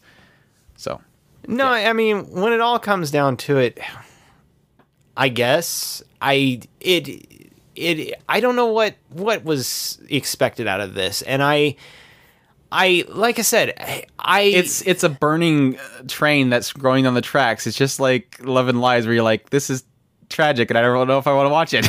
Well, I mean, Like I said the other day when we were talking about it, it's the top bottom problem. That's all I seen out of this show. It was top bottom, and then you had an abusive guy in there that it's like, okay, well, whatever. You had top bottom, and then on the side you had top bottom that were kind of wanting to jump in at the same time. They need to hurry up to get themselves together. Yeah, that's exactly how. Well, I mean, even at one point, I think I had mentioned, okay, can you see this guy going against this guy because this guy's doing this to this character, and it's like, I don't know. At this point, whatever. Yeah, need Takeda to punch Fujiwara. That would be the perfect ending. I would have said the best show ever if that was the ending. Exactly. I agree. Let's move on from Netsuzou. One train wreck to another. Netsuzou Trap NTR onto Aho Girl. This one streamed on Crunchyroll, ran for 12 episodes, and they were 12-minute shorts each. Done by Studio Dio Media. Source is a 4-comma manga. The genres are comedy, romance, school, shonen. And yeah, as the title would suggest, this story is about a stupid girl, and her name is Yoshiko. And Yoshiko has a friend named, they call Aku. And Aku is this boy who tries to study and tries to get good in school, but the entire time he's held back by this stupid neighbor that is obsessed with him and will not leave him alone. And they're joined by other people, like it seems like the only sensible and level-headed person, Sayaka, and the crazy student council, or the class rep named Fuki, and the stupid girl's mom, who's nuts also. And once Aku is her retirement plan or something like that. She wants Aku to get with her dumb daughter because she needs to have a future. When she goes to retire, she needs somebody to take care of her. So yeah, that's Aho Girl. This one's basically a comedy. It's a full-on comedy. There really is nothing much outside of the comedy. That is consisting of a very stupid girl and how everybody reacts to that very stupid girl. Where either it's Aku who wants her to leave him alone, whether it's Fuki who is jealous of their relationship that's technically not there. Sayaka trying to keep people level. The stupid girl's mom trying to get them together. A random Gyaru inside their class, Akane, who just, again, is annoyed by the stupid girl. Aku's poor little sister, who's technically, by grade standards, dumb, but trying really hard not to be dumb. And, there's these kids at this random park nearby who all think are actually much more mature and smarter than the stupid girl. So you basically have that chemistry. I enjoy this show a lot. There's a lot of really funny comedy here. I think a lot of it for me relies on the idea that this stupid girl is voiced by Aoyuki, and that's really hilarious, especially when she starts really screwing with people's heads, because for some reason this stupid girl really knows how to get into people's heads and break people. Like she broke her teacher. She almost broke Aku's sister's brain. She broke a Gyaru girl's brain. And she broke a bully guy's brain. She's really good at that. So having her voiced by Aoyuki definitely sold that. And I loved the absurdity of a lot of the comedy in here. It really relies on her stupidity. It relies on how some people can almost act as stupid as she is. And when that happens, it's really, really hilarious. So I like those elements about it. I think the only thing that I didn't like about the show was, of course, Aku's violence towards Yoshiko, because she's really dumb and she annoys him, and he usually responds with violence, which sucks, but at the same time, it is a lot of slapstick in that regard. But I feel it's kind of weak in the idea that a lot of the jokes are always kind of put to rest by a punch, and that kind of sells the scene short in some cases, where I think a joke is funny and they could do more with it. They just end it with that and move on, which I guess is a good thing, that it doesn't drag out jokes, but at the same time, it kind of feels forced in a lot of regards, and honestly, pretty violent and cruel. But I got used to it at some point, and I guess it's a bad thing. But I enjoyed the show as a whole. I thought it was pretty funny in that regard. So, yeah, it's pretty much along the same lines as Andrew here. It does have this absurdity that just is like you sit there and you go, am I really laughing at this girl being absolutely obnoxious and pulling off these stupid things? Like Andrew was saying, breaking the teacher, that was just phenomenally done. It really was one of those things of, how did you pull that off? Not necessarily that it was that she was saying it, asking the questions, and those questions were simple enough that no matter how you look at it, you naturally wait, you're breaking me in the process that you're breaking this teacher. How are you doing this? Your brain does not function like this. Stop it. She's so one-track mind, too. And I get a lot of kick of that as well. Like, out of nowhere, I really love this banana. Let's go down to thank the person that grew the banana, the farmer. Okay, this is odd. Let's do this. Or, okay, I really want to show my appreciation for the day that we first both met, so I'm wearing the underwear that I wore back then. Wait, those are really, really small. Why are you wearing those? Hanging out with the kids and having this extremely dramatically played out game of house with these two dolls. So nowhere gets crushed, and she's all, no, it's dead. And everybody's kind of going, what the heck? She's freaking out here. Yeah, it's definitely a lot of its humor is just based on just absurdity of how stupid this girl is and how well that kind of played out. So a lot of fun. Anything else to add on that one? It's a comedy, it's so it's really not much. Yeah, it's a short and a comedy, so there's not much to go into there. But yeah, taking out it looks like crap. Yeah, it does not look that great. Taking out the guys that messed up the banana sundae, shoving bananas in their mouths. Taste it. Oh my gosh. Next one we have, and I guess the last one we have, is Tsuredure Children. So we saving the best for last, technically. I guess. I guess I can go with that. Tsuredure Children, or Tsuredure Children, I guess, is the Japanese writing of it. This one streamed on Crunchyroll, ran for 12 episodes. It is another short. They ran 12 minutes each. Done by Studio Gokumi. The source is a 4-koma manga. And the genres are comedy, romance, school, and shonen. Yeah, this one basically is... each episode is about 4 or 5. It could be shorter, it could be more, or it could be less, or it could be more. Little snippets of interactions with different people that could be possibly love interest of each other. So each episode might jump from these two pairings to these two pairings, these two pairings. Next episode could probably have maybe 4 pairings. And it kind of jumps between these scenes of these interactions with these different characters as they either are developing feelings for somebody else and trying to express those feelings. Somebody that already has maybe feelings for each other, they're just trying to advance those feelings. Some people not knowing what love is, or trying to explore what a couple would do with each other. Those kind of things are kind of explored by jumping in between each of these characters. At first, I thought it was going to be a little bit hard to keep track of who's who because it was jumping around so much, but actually realized really quickly, just based on how different the character designs are, how their personalities are, how it does well enough to kind of reintroduce the characters, that I never really had that problem with this show in particular. I really kind of attached to each of these pairings, and they made such an impact on me with how well they kind of interact with each other that I knew exactly who they were and kind of just continue their little story. Like Kana and Chiaki, who've always been friends, and then suddenly out of nowhere, one realizing, oh, wait, I confessed to you the other week, we're actually going out. And they're like, oh, I thought that was a joke, or I thought that was us playing out a role. I knew who they were as they went along each episode because they kind of made that impact so well. And they were, I guess you can kind of contribute to character designs and how different they are.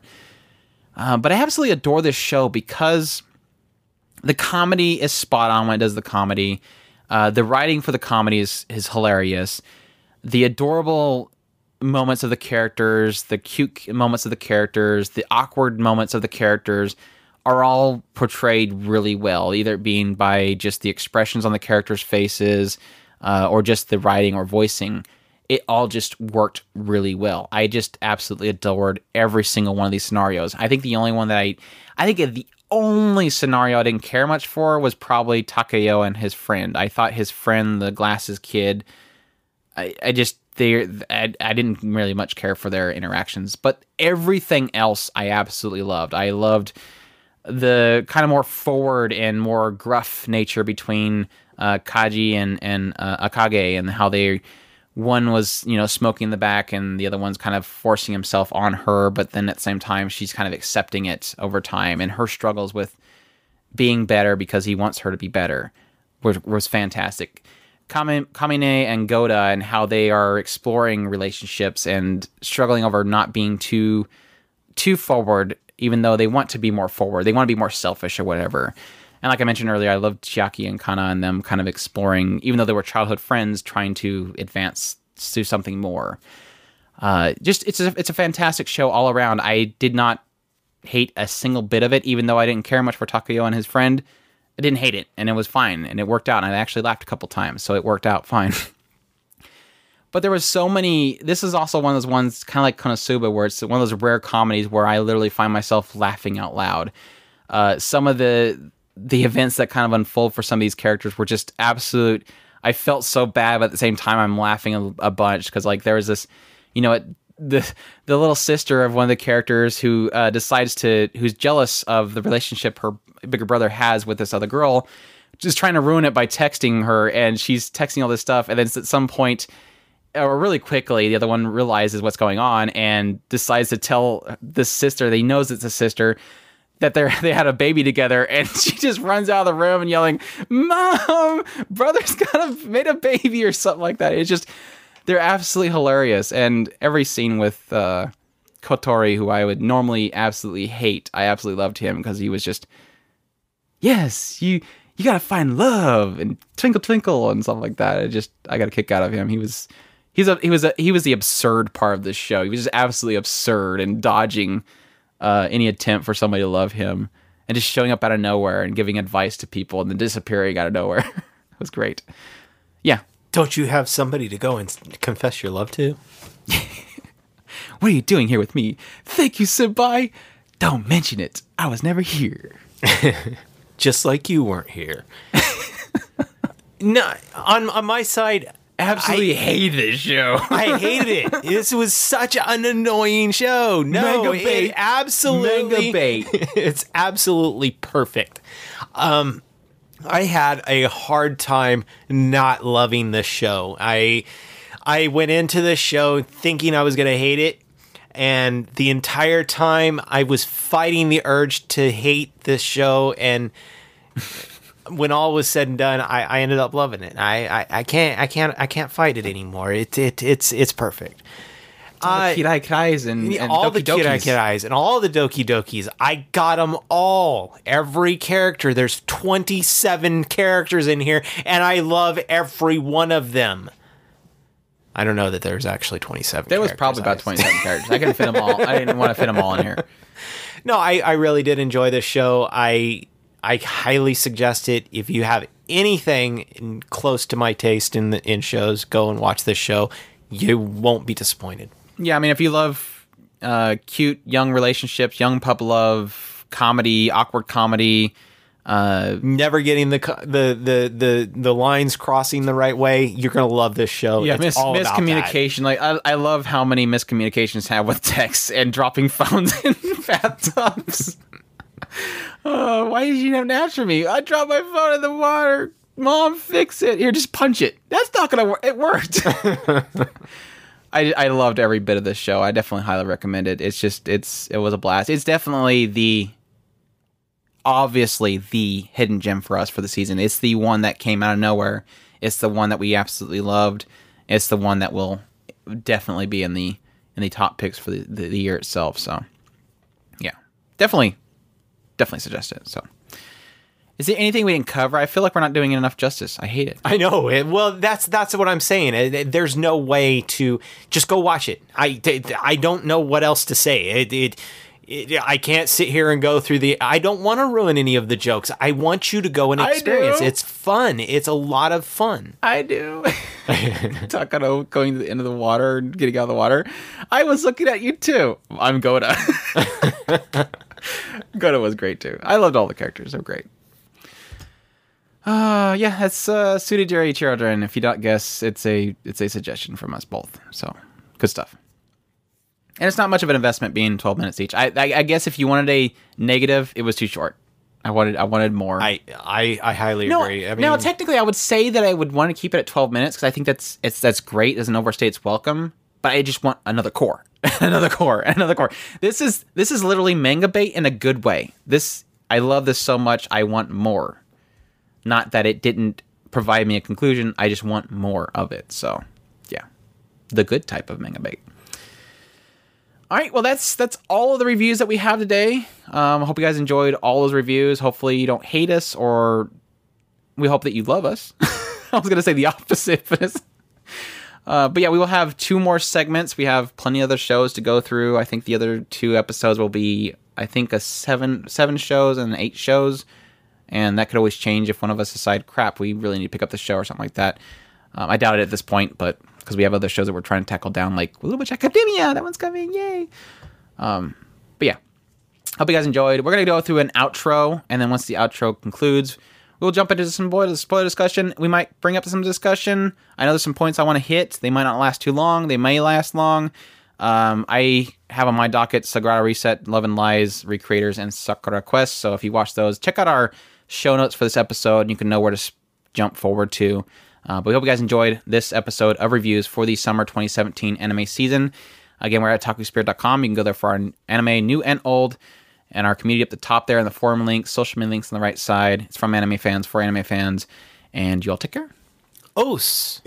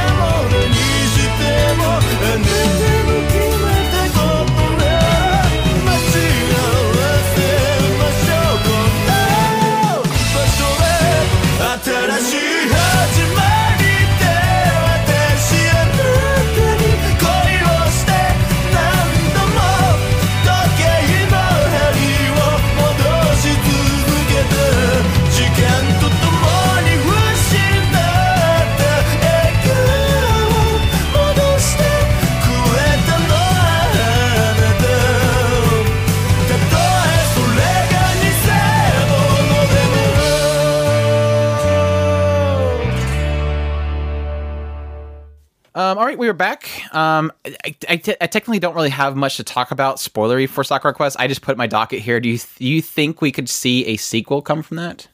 Because it does show her go to another location. Yeah, that yes and no. I mean, if they wanted to explore another city, I don't think that they'll ever capture the same. I mean, like we were talking about earlier with the whole heart thing. I don't think they'll capture the same heart. It'll be a different heart, but I just don't think she would have, because she's already pretty much gone through her being a queen development. I don't say that she doesn't have anywhere room to grow as a character. She matured in that show, and I think that was great. But I can only see them really kind of going, okay, now she's presented with new people that have problems. She has experience now that she can bring to there, and she might be able to tackle things better, but then still have that blow up in her face because she might get too confident. Because of now, if she was, and I don't see that happening. What I was getting ready to say is, if she was to bring the team back together, quote unquote, and I don't see that happening in another city. I mean, one of them doesn't want to leave. One of them's in other countries. And I can see it being she probably gets like 3 or 4 new people, and then she brings in the other ones here and there to help her with things. Possibly. Like, okay, now she needs a website. Okay, she brings her in, she makes a website really quickly, and then she leaves or something. I don't know. I don't think it would capture, like I said, I don't think it would capture the same essence. I mean, outside of her, it wouldn't be the same. I think it's also one of those things where obviously it's going to rely on if they sell enough Blu-rays or whatever, so, or figures. Plenty of figure opportunities. Next one I have on here is Sagrada Reset. So again, if you don't like spoilers, this is the point where you want to flee for Sagrada Reset. Check the show notes. I guess the only really one that I definitely want to kind of address is what did you think about the ending? I think that it was very, again, like I mentioned in the review, I didn't expect it to be, I need to find somebody with fireballs to offset his, ice shooting or whatever. It was really it's only to come down to a play of minds. But at the same time, you can kind of almost see that it was kind of anticlimactic. The ending was really more about, they had a lot of build-up for this fight with the other guy, but I guess it's cool in the idea that technically he wasn't the big bad. In the end, it was really Kei and Soma and their struggle is really the ending boss battle, if you want to call it that. It was really interesting seeing a lot of people that were actually hinting at the fact that technically Kei may be seen as the bad guy of the show. Because he is the one that is preventing what would seem like the obvious choice, which is do we really need these powers? At any point did anybody say why powers need to be there?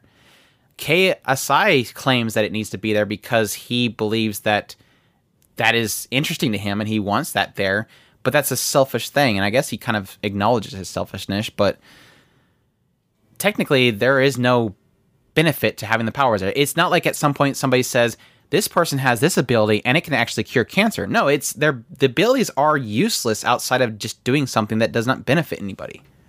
Well, one of them, and I go back to that one backstory scene where they were saying that somebody was going to die unless they had the powers or something. I don't know. I don't remember the scene that well.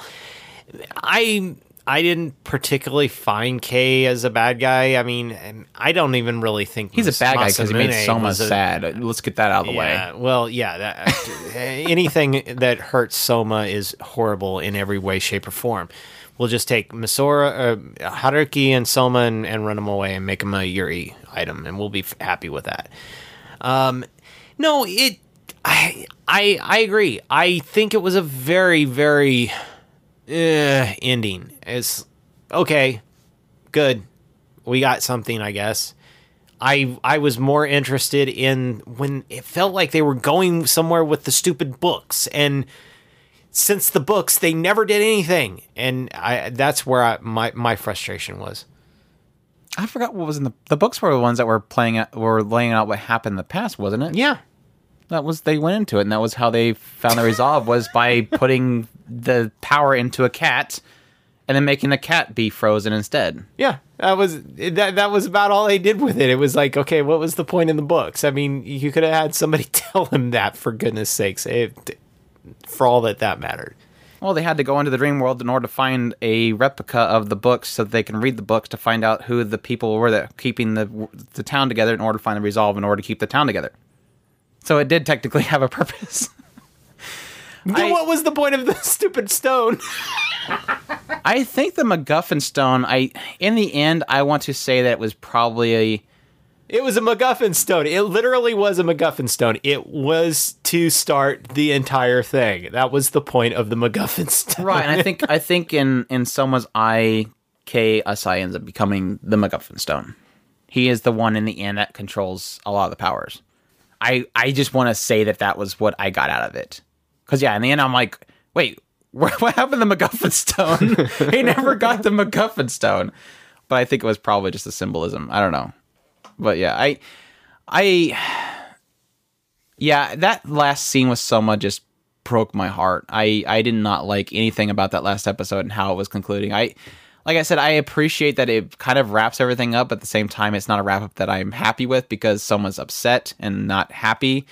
And it really kind of just lays itself out as like, okay, why is Soma okay with this? Because all he does is acknowledge that she is the real Soma because she wants him to tell her that she is the real Soma. And then it comes, okay, cool. I'll help you with your work going forward. Goodbye. And walks out the door. It's like, what the... How we're going to end all of this really upsetting situation here? No, she wanted to be told that she was a different person so that she could move on with her life. And he wouldn't didn't do it. allow her to move on with her life. That was why it was stupid. But at the same time, acknowledges her. She needed to be told that she was somebody else. She didn't want to be told that she was Soma so that she could let go of her feelings for KSI. That was the stupid part about it. He did not allow her to move on with her life. That was what was stupid about that scene. Well, but at the same time, he acknowledges his selfishness in the idea that what has she got left if he tells her that she's not hurt? She's going to basically break. So it's like this mixture of, does he acknowledge her and then she lives the rest of her life not being able to be with the one that she loves? Or does he say that she is not Soma and then she realizes that she is just a copy and her life is meaningless and she just kills herself? It is like there is no happy ending to the story, and that's why it sucks. Just tell Haruki to resetto and go away. I don't know. I did like that they did the memory transfer on Haruki so she can see. It was kind of one of those things of like you go through the entire series and you don't really acknowledge it, but at the very end you kind of go, oh yeah, that's right. Technically, Haruki sees him as being this flawless person who never makes mistakes because she never sees the mistakes he makes. And then when she does see his memory, she sees that he is flawed. And of course, all the things that, she technically lost, all the moments that she lost, her finding, as Chichiru was kind of pointing out, that if you reset, she's going to forget that she made a commitment to be better or something like that. All those things were kind of cool. That goes back to my appreciation for this show is really in how they use the abilities, not so much the characters themselves, and that's what kind of sucks. Even though there are really cool little character moments kind of sprinkled throughout there. I just hate the ending. It's not a happy ending. But how can that ever end happy? We knew it wasn't going to end happy. But I like the using the pictures to... The picture with the stealing, which because when she makes herself out of steel, she can't be reverted back, and she uses that to bring Soma back. The scene with Soma up on the rafters wanting to jump, and him using the ability to talk back to him while he's pulling images of the future because she's using her ability inside this photograph. It's like this so complicated scene right here is happening is really, really cool. And that's why I struggle so much with whether I like this show or not, because there's these really cool scenes where they use these abilities so fantastically. Yeah. Love and Lies, unless you have anything else on it. Nope. Love and Lies. So if you have not watched Love and Lies, this is the point in which you want to turn away or check your little listings to find out when we're going to be talking about something else. But, yeah. The one thing I only really have on Love and Lies is predictions, and I guess it kind of sucks because me and Chris have talked this one to death here and there, but I did want to kind of share it with our listeners and our kind of thoughts going forward. I kind of mentioned in the review was the fact that I hated the fact that it hints that Misaki has something else, another reason why she doesn't want to break away. It does lay out pretty clearly that she doesn't like the idea of breaking up Yukari and Ririna because she's really close friends now with Ririna and she does not want to hurt her. And that was the same thing with Ririna. Ririna does not want to hurt Misaki, and thus she wants Misaki to be with Yukari. But when they kind of break out that, no, Ririna is actually really dead set on doing this. She's found a break of the system, which was stupid, that they laid out that you can break the system and not get penalties, which, again, was what I was talking about, where it kind of turned it just into a love triangle. But there was something else, and I assume it's probably because, the only thing that would make her not be able to break off, the reason why she thinks the system should hold true, I can only see that being that she is probably going to get paired up with somebody that is important, like a politician's son or a leader, some kind of big important person's in the world that she would not be able to break with, somebody that she cannot deface. And that was what, if she were to deny whoever she's going to be married with, that would look bad upon them. So it has to be that she's going to be paired up with somebody important, or she hasn't been already. Yeah, and I kind of agree. The only thing that I would probably say that would put a kind of bend on that is that Shu said something to the effect, or Igarashi, whatever, the white-haired girl, she said something to the effect of that she has a secret that she cannot tell anybody or something like that. And well, it plays along with it because Igarashi said that or expressed that she cares for Misaki. And if she sees that the system is pairing Misaki with somebody important that is not Yukari, who she knows she loves, she obviously does not like the system and wants to break it. So I think that she's out to try to break the system before it affects him. I think initially, when we were talking about this, before I started running on my conclusion on Misaki, I just assumed that Igarashi had a family member that was ruined by the system. But now that, if that's the factor, then I think that's more of the case. Agree, disagree? I was slightly disagreeing. Oh.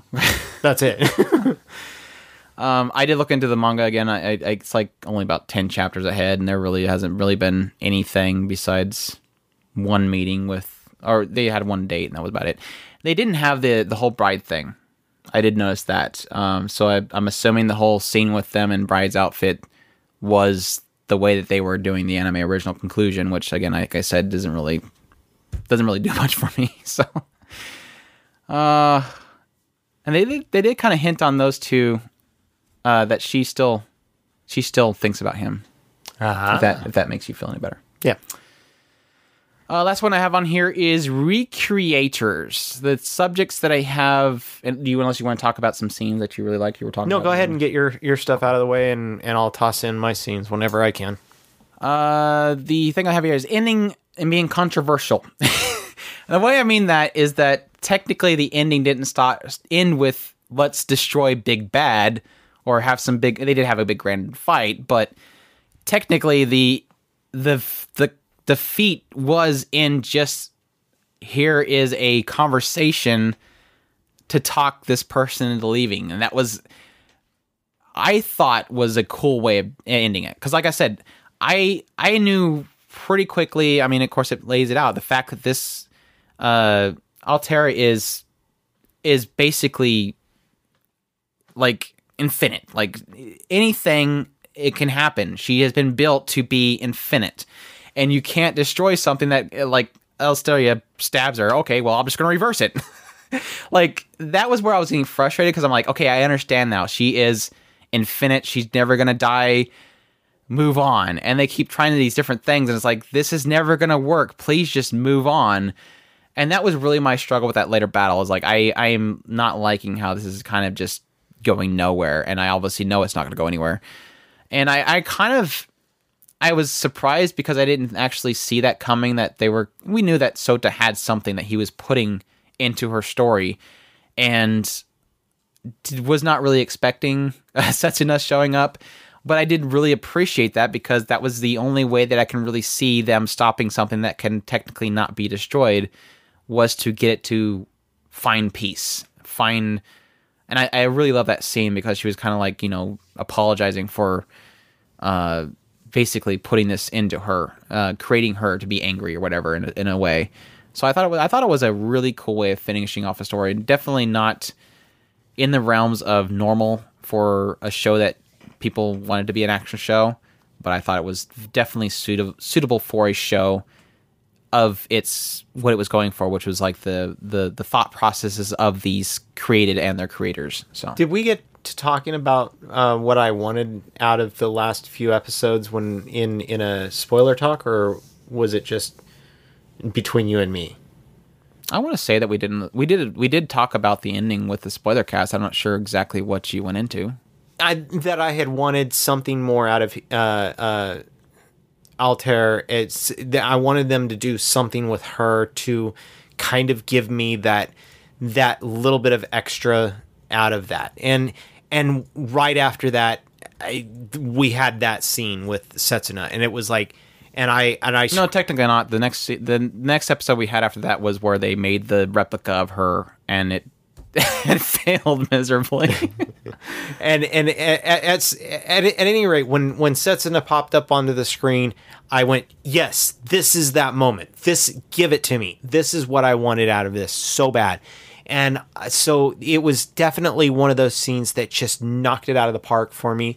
the Blitz and his creator was such an awesome scene. I loved it with every bit of me.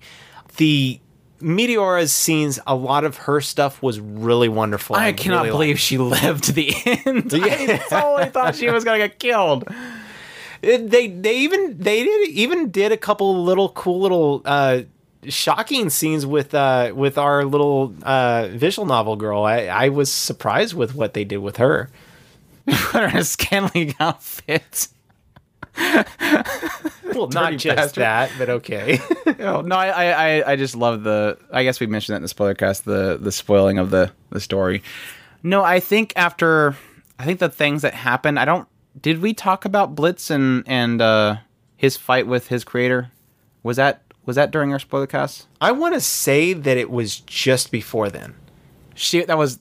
We had the awesome spoiler discussion before. She literally just pretty much spit and said, "Yeah, whatever, I don't care. I'm your creator," kind of thing. Yeah, it was such a great scene. There was so much there. I loved every bit of that scene. It was like her going and just kind of saying his words just before or just after what he was saying. And it was like, I created you. I know you. I know everything about you. Anything that you do, I already know.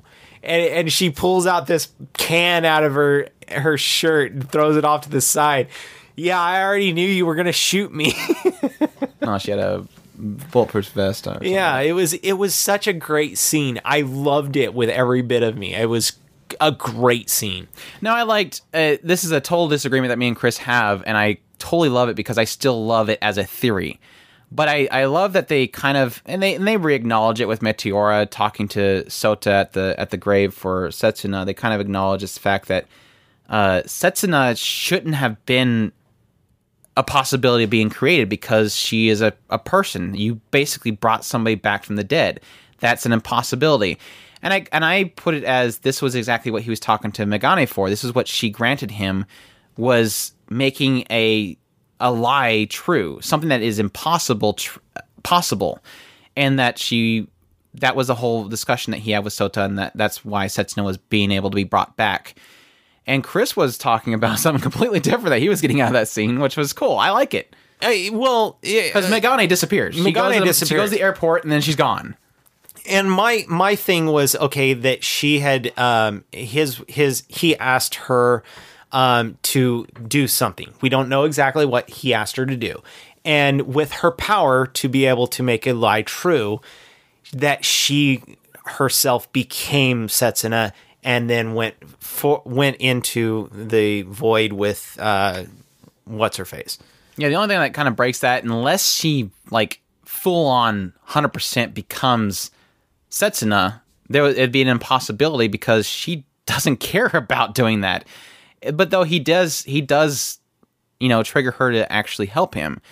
I think Megane is just off somewhere, just having fun somewhere. But I did like that as a theory. I think it's still really fun idea because technically that's not a bad thing for Megane because she likes to mess with people, and why not be with somebody who can technically create whatever? She's an infinity omniscient being that can create anything it wants to create.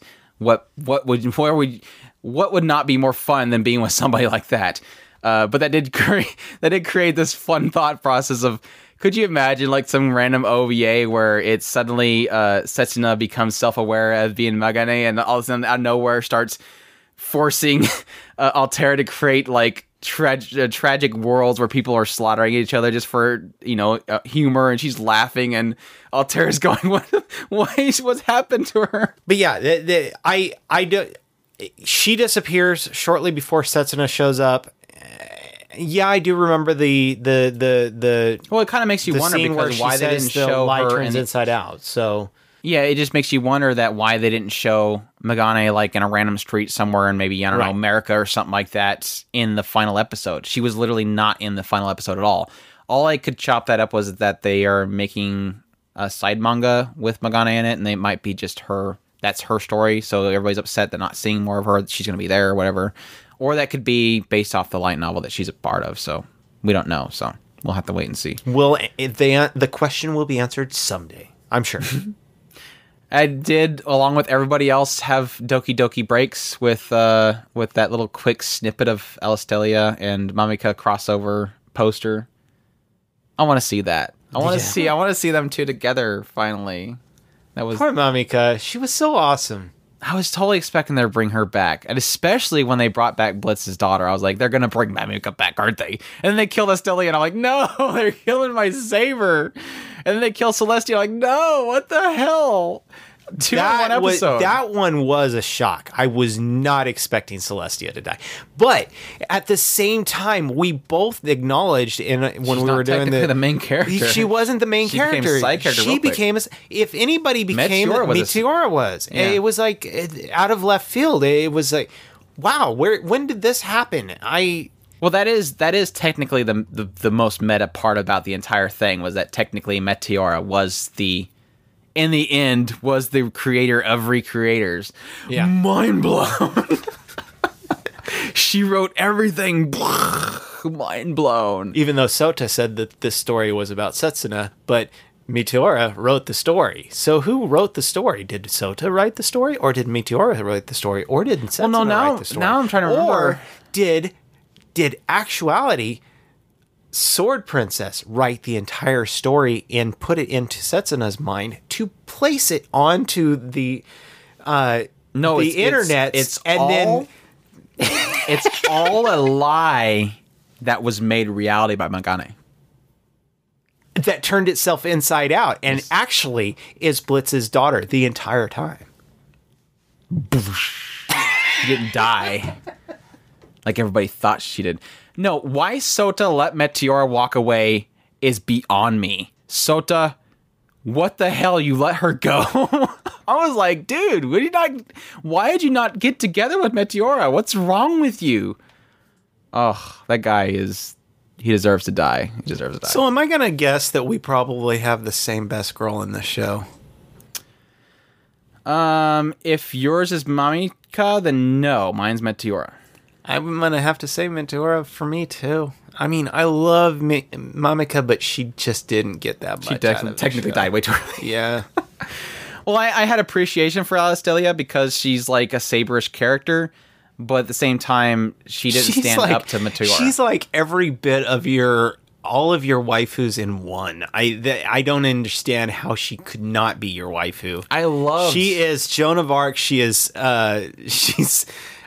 Saber. She's like everything that you like in a character in one being right there. I loved her story in this story, and the idea that she is from like probably one of the most bloodiest out of all these characters. Maybe barring Blitz, we didn't see enough of his world to know, other than the fact that his daughter was really screwed up the way that she died. We didn't get to see much of his world. Alistelia was the one that I think was from probably the bloodiest of all of them, and her hatred towards her creator, his creator realizing what he's done, telling him, her internal struggle of her creator, her creator going off to try to make it right and make her stronger, and then in the end she still dies, and his outright breakdown because that was a great scene too. He feels like he failed her and to make her strong enough, and he just broke. That was just, I loved everything about her story. And of course Mamika and turning against Altair, I think she was probably the most balanced of the two sides, in that she was kind of constantly back and forth, and the history that she has. Well, Takashi broke down as well when he couldn't get Celestia as strong as well. All of those scenes were really well done. I like a lot of that last battle. There was just so much to it, in all said and done. And it felt like it was fruitless. Like nothing's going to come of this. You know that you cannot defeat this thing, which added an element of frustration, but it was still really great. But I think Meteora just stands out so much because she is the stoic character. She's very knowledgeable. She has a lot of going for her. She's the one that does a lot of the reveals. And she was just kind of the glue that kept everybody together in the end. And I really like that. And she technically was one of the most powerful of them all, but she's never really it was never really upfront about it. She literally created people out in the middle of nowhere. Like she's created this portal thing that's watching everything. I was literally at the ending. I was like, please don't go through that portal. Please don't go through that portal. Please, somebody write her a better story and send her there. She's like, I can't. I was like, yes. But she just becomes a commoner and writes books. Of all the things, I liked her reasoning. She wants to create what she was created from. Like she wants to do this thing that she was created out of. She wants to write these stories that become so impactful for people's lives. And that was really, really cool. So, though it does make you wonder how it kind of plays in that whole realm of what are they when they go back to their world. Is they technically won't really have much knowledge unless they're wrote into back from that battle royale back into their normal story with the knowledge of what they had in the story in the real world. But yeah, Sho and I like how they're going back and they're like, you can't play of course they reveal the fact that the fortune teller was the one that was behind everything, and Yuya didn't kill Sho's sister. And it's like, oh, we just have to go back to fight. No, because you already revealed to everybody the secret. You already spoiled everything. So now we got to find something else. Because he's wanting to write another good story. That's good. I like that. I can't think of anything else off the top of my head, even though I'll probably think of something later on. Yeah, me too. Oh, the glasses. The glasses were important to her. That hurt Shota. That hurt me too. These glasses are important to me. At least Celestia got her coffee. Yes, she wanted to write some coffee into her story. Even though she won't. Was it coffee in more colors or? Oh man, I just read it the other day too. But yeah, that's all the review, all the spoiler talk that I guess I can pull out of us. We'll think of something in a couple minutes. We always do. Hope you guys enjoyed this little spoiler segment. Again, we have 2 more review segments to go for summer 2017. We'll probably have some more spoiler talk to go with those ones. Probably definitely like Made in Abyss. We'll probably definitely have one. Just so we can rant and rave about now Nanaka, what the hell's the name? Nanashi? It was Ozen and now it's Nanashi. So we have 2 characters that we're going to gush about from Made in Abyss. But yeah, we hope you guys enjoyed. Again, we're at otakuspirit.com. And Mitty, yeah. Y'all take care. Os!